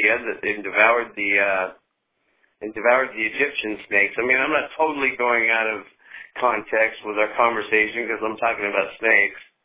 But you know, I was speculating. We were talking about our conversation with you, where I brought up the idea that I don't even think iPods and Chevys are new. I think antediluvians must have had it all, you know, or it's just speculation now. I mean, I'm not saying that's a fact or anything, but it's something that I've kind of believed. But Now, I've always wondered that how did the Egyptians, how in the first, I believe God could have Moses throw down a staff and have it turn into a snake, no problem. How were the Egyptians able to turn their staffs into snakes? Me and Laura, my wife, were speculating, well, maybe the Egyptian priests, they had nanotechnology, they were able to have, staffs that could turn into snakes. It was through their magic that was, in the Bible it says it was through their magic. But no, magic was you always got to remember, the magic's always, usually, it's sleight of hand. Or, it could have been like Augustine would point out that, probably that, demons did some pretty tricky stuff and, real magic. Real magic. There's that influence. I mean, you can't deny that they're demons. And, no. But like I said, like God's in control of it all anyway. As Augustine said, God controls it all. So if a demon is going to act, God will allow that to happen. So it's all God anyway. If the magicians But should we take that literally? Should we really believe that the Egyptians threw down their staffs and they literally turned into snakes? And they could have. Because it could have been a trick up their sleeve for the, it could have been, they could have actually did it. Like I said, God could have allowed that to happen. Because he does allow things, odd things to happen in that world, like, people being possessed, people hallucinating without taking anything, people seeing UFOs, they can, materialize and, because they're light, they're fire. So here's a question. Wait quickly wanted me to bring this up with you. He wanted to talk about the aliens. Now, who are the aliens, Rick? First of all, aliens, or that whole concept of who aliens were a figment of somebody's imagination. So, but they are demons that disguise themselves according, because man makes up, this is the thing about man, man, we're created in God's image, that we have the ability to basically, like I said, procreate, but in other sense that we make things with our hands. We make wooden images of gods and worship them, and there's a satanic power that's behind it. Same with UFOs. You get people into that power of suggestion, and you got these, like what in mythology, that for people to actually believe that these gods did exist, they would do magic, and these like staffs would turn into snakes, even if it was sleight of hand or illusion. We got illusionists today, right? You got that Chris Angel who does all those weird things. You got that David Blaine who does some weird illusions. I mean, they're really, really weird illusions. I believe Chris White has. I believe Chris has demons working with him, and he does real magic. Those aren't illusions. I think they're real. It could be. I can't. Like I said, I haven't seen the guy live. So it's Chris White. Why did I say Chris White? He's a fellow podcaster. Right? Chris White's gonna kill me if he hears that. My last name is what's White his name? too. I forget his name. Chris what? What's his name? Chris Angel. Chris Angel. So, I'm sorry, Chris Angel. And Chris they White. Say that angels have appeared, to men. On the other side, how demons haven't done it. I think we know there's a spiritual world because we don't mess with it. There's spiritual wickedness in high places. So we can't say that we're just not. It says it's not flesh and blood. There are things, but the whole thing is we got to remember God allows all these things to happen because if you look in Kings, a lying spirit. God sent a lying spirit or a spirit to King Saul, or He sent a lying spirit to somebody.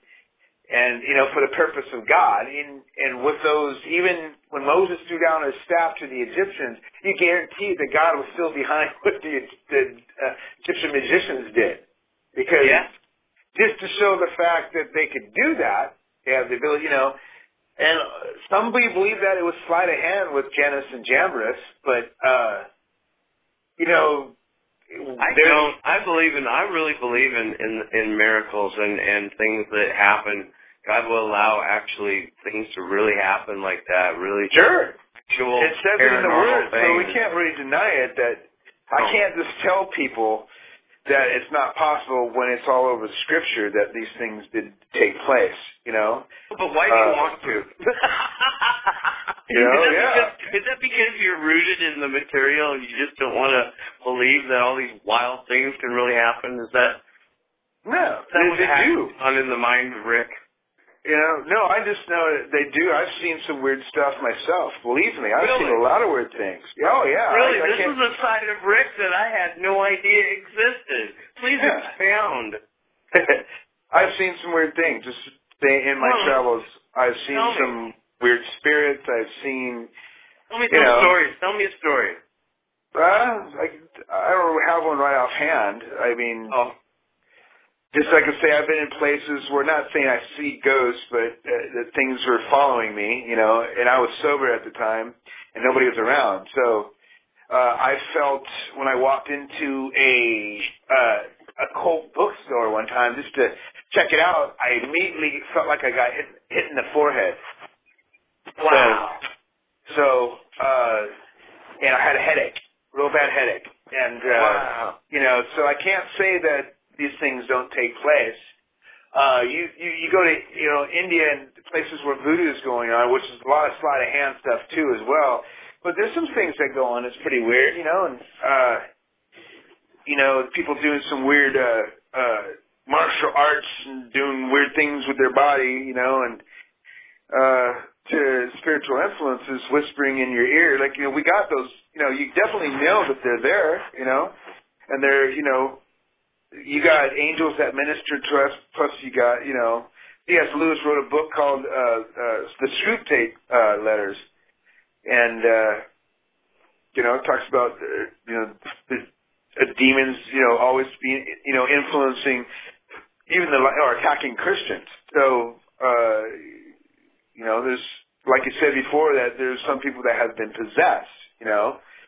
So, you know, even in our latter day, that there were some that were possessed or something like that. So, you know, I don't take it as far as what's his name, you know, good old Bob. Larson?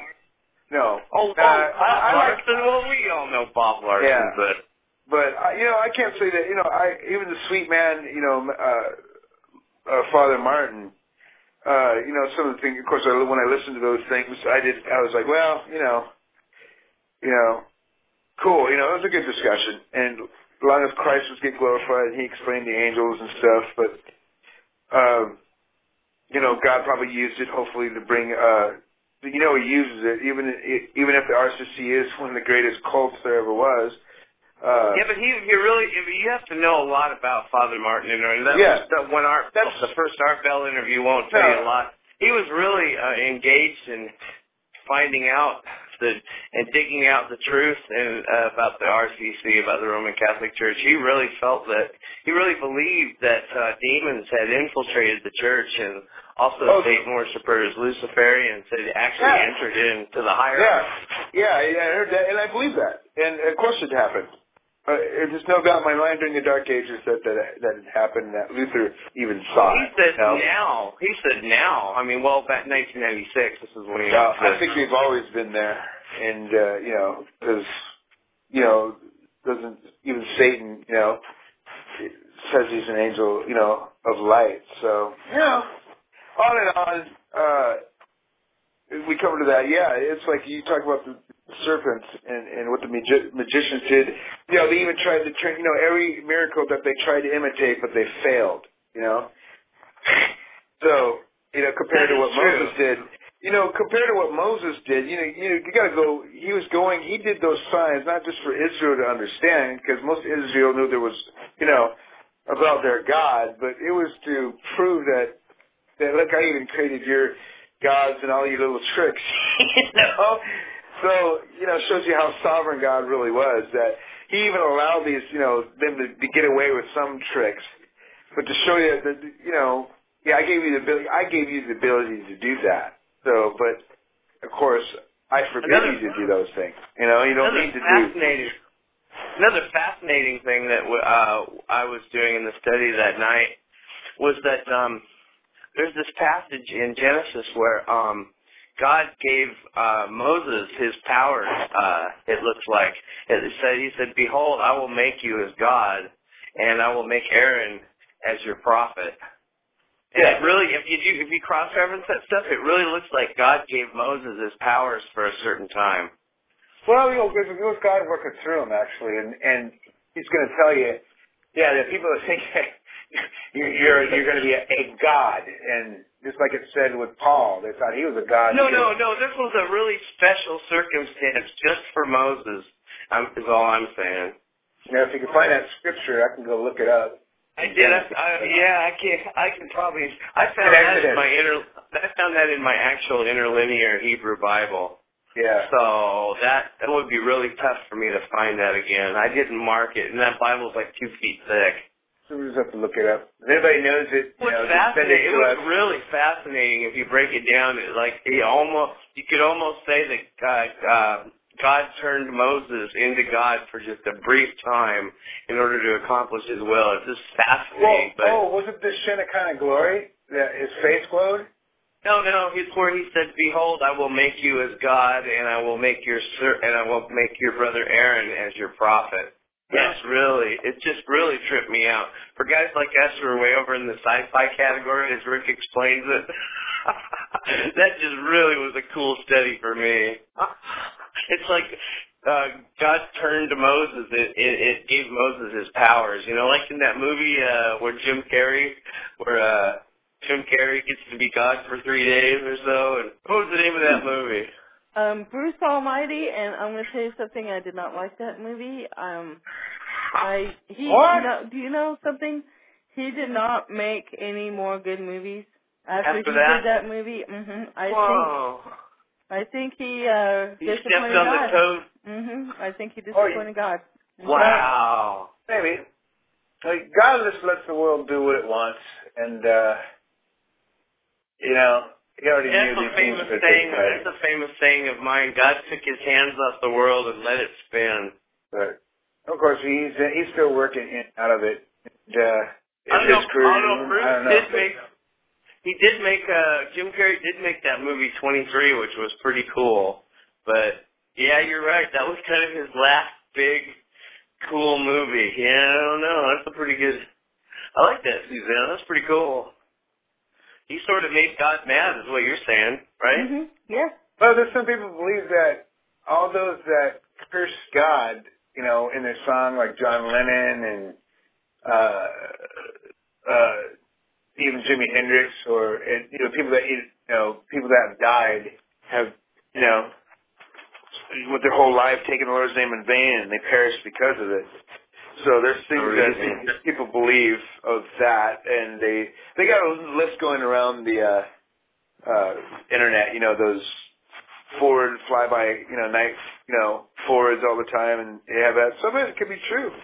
I think God uses them as an example to witness to people, to show people that this isn't the way to be.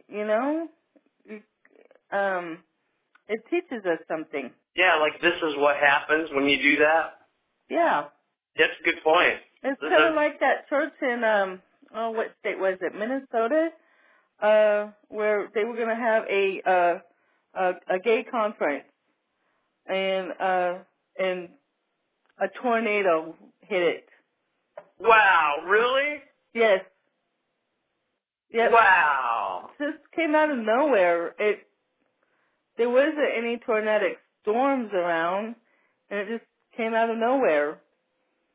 Wow. So, yeah, I think he does do things to show us that he's watching us and, hey, look, this is wrong. Kind of warn us. He can put Jesus only so far before he slaps you. Well, yes, you see, he's on the throne ruling right now, so he sits on the throne. Revelations totally tells him what he's doing. He's sitting. Yeah? So, like I said, if punishes sin, he's going to, there'll be that point of day where he'll punish the whole world. But of course, there's things, you reap what you sow too, and if that freak storm came out of, nowhere and did that, those things happen. You know, and if that's a judgment from God, yes, there's a judgment from God then. You know, God, He's sitting on the throne. He is the judge right now, you know. And first, the judgment starts in the house of the Lord, so He's judging the church, and He's judging us on a daily basis, you know, which is wonderful, you know. And yeah, those things do happen. You know, I think there's a scripture that backs that up too, you know. So. Yeah, they're not all sin, you know, will be judged. All sin will be judged on the final day of the Lord, but He doesn't mean He's not going to judge it now, here and there. Yeah, He judges it. He's in the throne of judgment now. He does it, you know, and it's for people's good too. You know, it's either to bring them to Him, or He, like I said, or their appointed time is they have, you know. They have chosen, and they're going to where, you know, they want to be, what they have chosen. They didn't choose God, so they chose the other. And still God's going to be there. So either way, you know. Oh, I found your scripture for Exodus 7:1. And so then the Lord said unto Moses, this is Exodus chapter 7, verse 1. The Lord said unto Moses, see, I have made thee a god to Pharaoh, and Aaron thy brother shall be thy prophet. That's Exodus chapter 7, verse 1. And there's also another verse where He says the same thing, only it's more intense. It's got more of a mystical bent to it, where He almost turns them into God for a spell. Spell. By a spell, I mean a certain period of time. And I'm looking at look that up for you again. There's two verses. It's not just the one you found. There's another one too. But it's basically talking about the same issue, going to Pharaoh. Cross-reference it. So here's a God. In 4:15, thou shalt speak unto him and put the words in his mouth, and I will be in thy mouth and with his mouth, and will teach you what he shall do. And he shall be thy spokesman unto the people. This is now Exodus 4. I have said, you know, actually and thou shalt be to him instead of God. He shall be a spokesman unto the people, and he shall be to thee instead of a mouth, and thou shalt be to him instead of God. Wow. And you'll find that with the judges, in the area of the judges during the time of the judges. Supposedly they were to represent God as they judged. Yeah, that's what that meant. And I'm trying to find that verse. It meant it in that context. If you really look, you'll see that it means different things in different places. But it could have been a prophecy about the Messiah being God. And that's another thing, that there's all kinds of little hidden prophecies about Jesus where you wouldn't expect them, you know. Oh, all over. It's all over the place, man. It's all about the Lord. Every single thing that Moses did is about Jesus.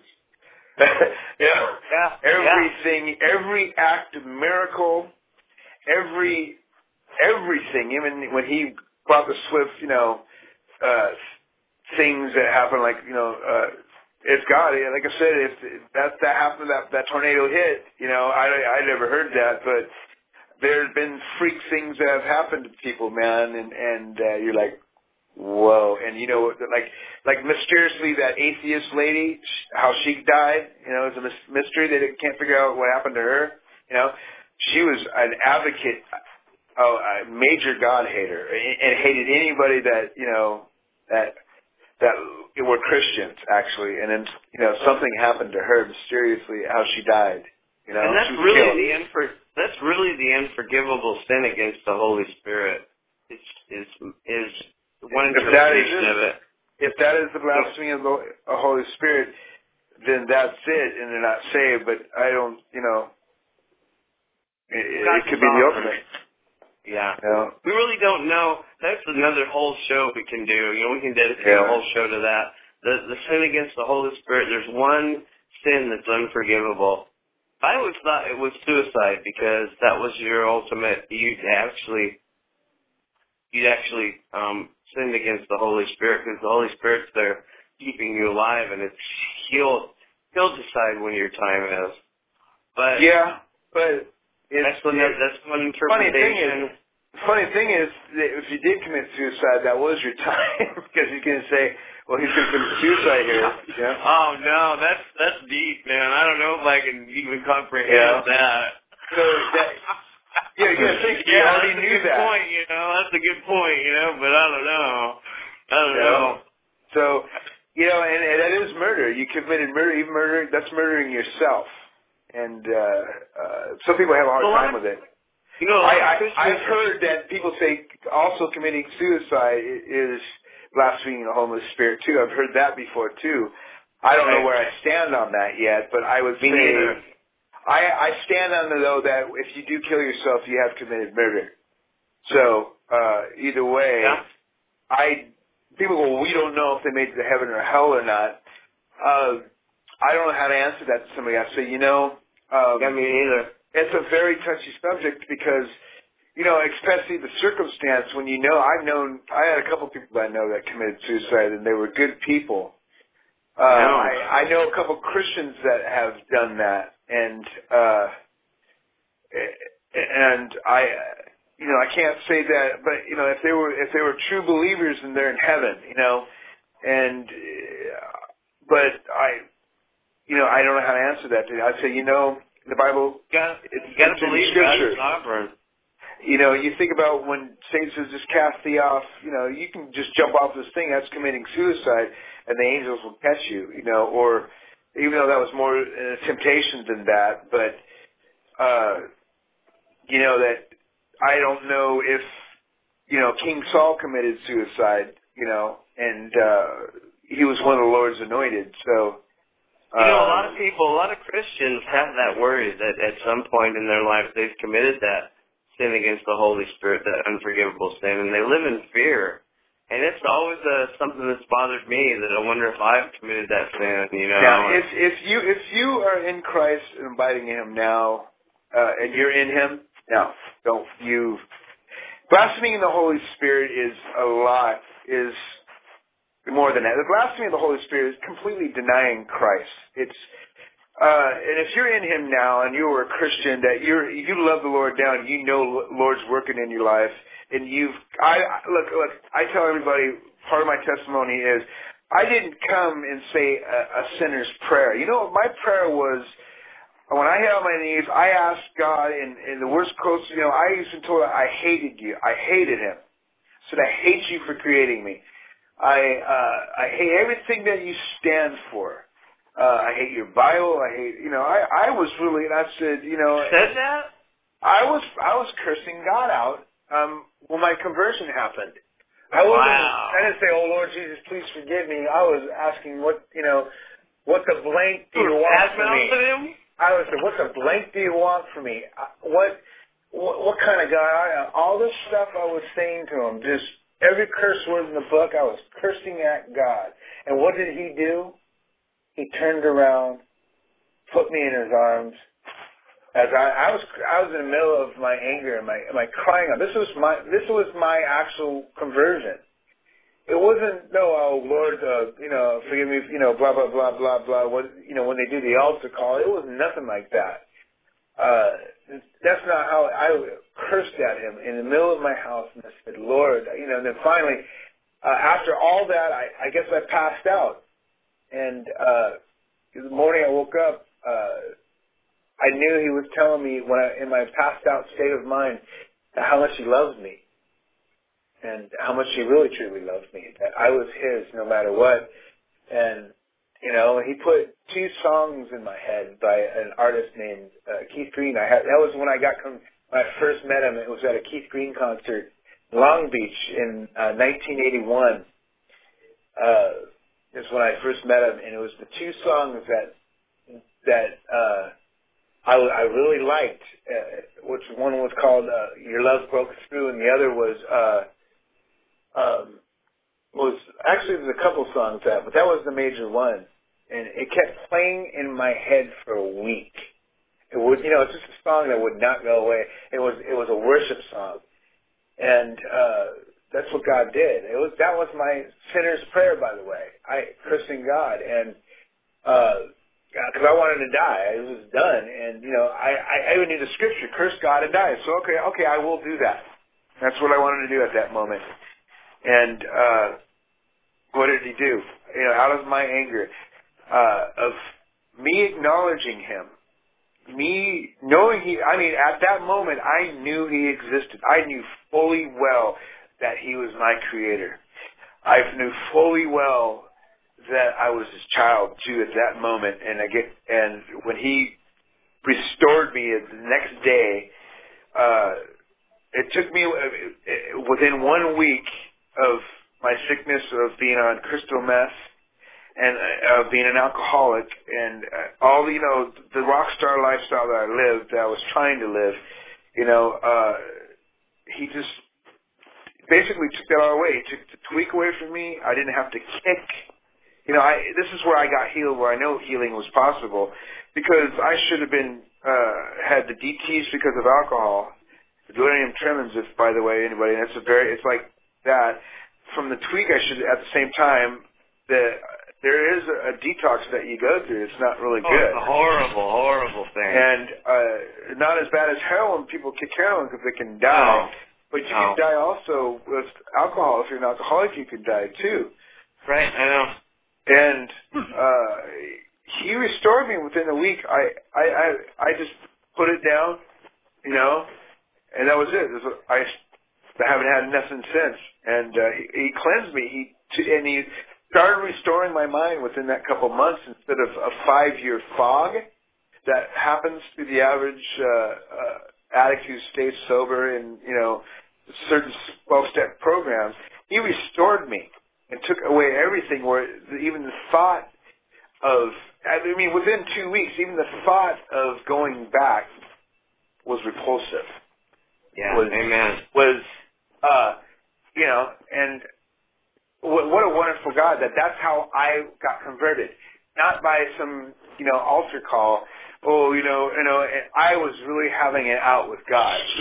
And he restored me. That was the first time that I really understood how real he really was. And he told me he loved me.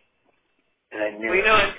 This old famous theologian that I met one time told me that you can trace every act of God back to the fact that God loves to extend mercy. That's like it's what God lives for. God lives to extend mercy. And almost everything you can read in the scripture, and no matter what it is, you can equate that back to God's mercy somehow. Yeah. God loves to show mercy. Well, I'd just like to, anybody listening to this right now, if you don't know Jesus, I really think you should take time right now to tell Jesus that you're just going to take him on his word and believe that he's the Son of God, and you're going to acknowledge the fact that he died for your sins, and then ask him to enter your heart right now. Come into my life and enter my heart, and I believe in you, Lord. I believe that you are God. I believe that you were raised from the dead. And I just want you to invite you into my heart right now. And if you could just say that, then you can enter in with us, and we can all be Christians together. Amen to that. Yeah, if you don't know Jesus, and you would like to know him, just pray to him and ask him into your heart, and it says whatever you ask of him, you will receive, and I believe that he'll just pour out all of his blessings upon you. Just trust him and believe. And if you have a Bible, I would recommend the King James version. I know it's not the easiest Bible to read, but it's actually the best one. And just get into the Word of God and pray every day, and God will show you what to do. Amen to that. Amen. On the other hand, also I do agree, King James is a good one, but there's also the ESV, which is also from the exact. It's really explanatory. And that's the English standard. That's the English standard version. Yeah, it's the one R.C. Sproul and John Piper really pushed too, and I use a bunch of different ones because I used the Geneva that was before the King James, 1599 and the 1570. And also I have the Aramaic Bible, too, that was written before, They got that from the Dead Sea Scrolls, so Bible written in Aramaic, the full Bible. When I was 13 years old, my grandmother sent me a King James Bible. She knew I wasn't going to be able to comprehend it, and she called me on the phone and to talk to me about that, and she told me, she says, she did that to me on purpose because she wanted me to pray before I started reading the Bible. Pray. That's good, though. God, that's good advice. Help me to help me understand the scripture that I read. Amen. And it was slow, but you know what? He did. God helped me through it, and it taught me to pray before I got into reading my Bible. That's good. So that's good. I just keep it simple for people. Mhm. Yeah. Anyway, she likes the King James version. I use it. I use that. But anyway, so we'll talk about that eventually. But I'm primarily King James. I just like it. I just like it. I don't have a good reason. I love reading it because it, I like voice. And also the Geneva Bible, which is older than this one, it reads the same. And they use the words just the same. I know both histories. It's still a good Bible though. But sometimes the King James version leaves some things out that's not exactly what Paul was trying to mean. So I tell people to use as many other Bibles too with it to get the emphasis of the verse. I really think also you should have a Bible that's based on the Septuagint rather than the Masoretic text, because the Masoretic text leaves out some 1,300 years of history that may or may not be really important. And I just really think that you should have a Bible based on the Septuagint. And to find that out, it's pretty easy. Your Bible in the beginning will say if it's based on the Septuagint or the Masoretic text. Also, it has both. They're still good. Yeah. It doesn't matter. There's no preference. It's all... I have a question. Would that include the Book of Enoch and the Maccabees? No. Oh, no. The Septuagint was a translation that 72 scholars, some say 70, got together and to really put in context the entire scriptures. And then the Masoretic text is almost identical, but there is things missing, especially in ancient history. There's things missing out of it that are in the Septuagint. But it's nothing like extra biblical text. I mean, it's not like the Book of Enoch's in there or anything. No, but I really do believe that Septuagint is better. I really do believe that. I think the King James version, the original one, came with the Apocrypha. And that's true. Originally, the Geneva did not. That's what separated the peasant's Bible between the government Bible, which was the King James. But it doesn't matter. It's still, God blesses it. And they took out the Apocrypha. You can't believe God's sovereign over His Word. You've got to believe that. Sovereign. Yeah. So to the sinner, I would recommend... I don't know if, it's like we're all three different people in here. And, of course, we're unique in who we are. That's the blessing about God. We're unique. The Lord says to Christians to be all like-minded. And we're one body, and we should be all like-minded. We're all, like-minded, but different characters. You see what I mean? And... I say to the person, that is listening and what is this stuff, if you're really sincere, you're looking at all the other religions and, man, you're just so sick of religion sometimes. And this is just another religious thing and, I have to do this and I have to do, a lot of people don't, really understand what it's all about, what reality is really all about. You're coming to that point in your life and you're listening to this show and you're like, look at these whacked out people, but the Lord is ministering to you anyway.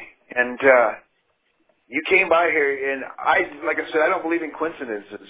The Lord works. And He put a thought in your head, say, hey, what's this little thing that's going on here? What are these crazy people talking about? Which I like that part. But there's a psalm, Psalm 51, And this is King David, one of the greatest kings the world has ever had, one of the greatest kings.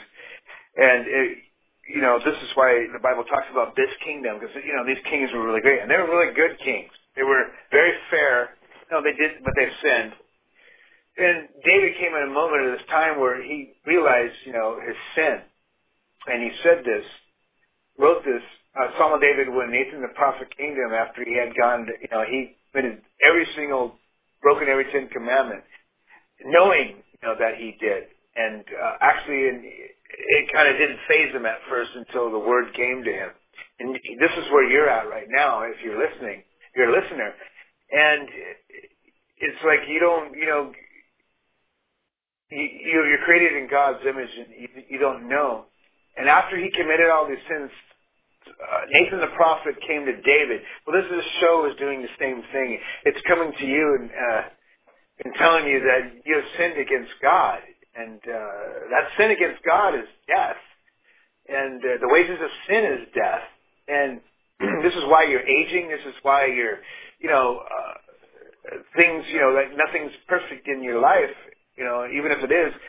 You maybe think that you're a good person, which, we all, think like that. And the Bible says that we're not all good, that we've sinned against Him. We were, we came into this world as sinners by one man, but for that wages in His death. And right now that you're coming to this point, you're at that wall, and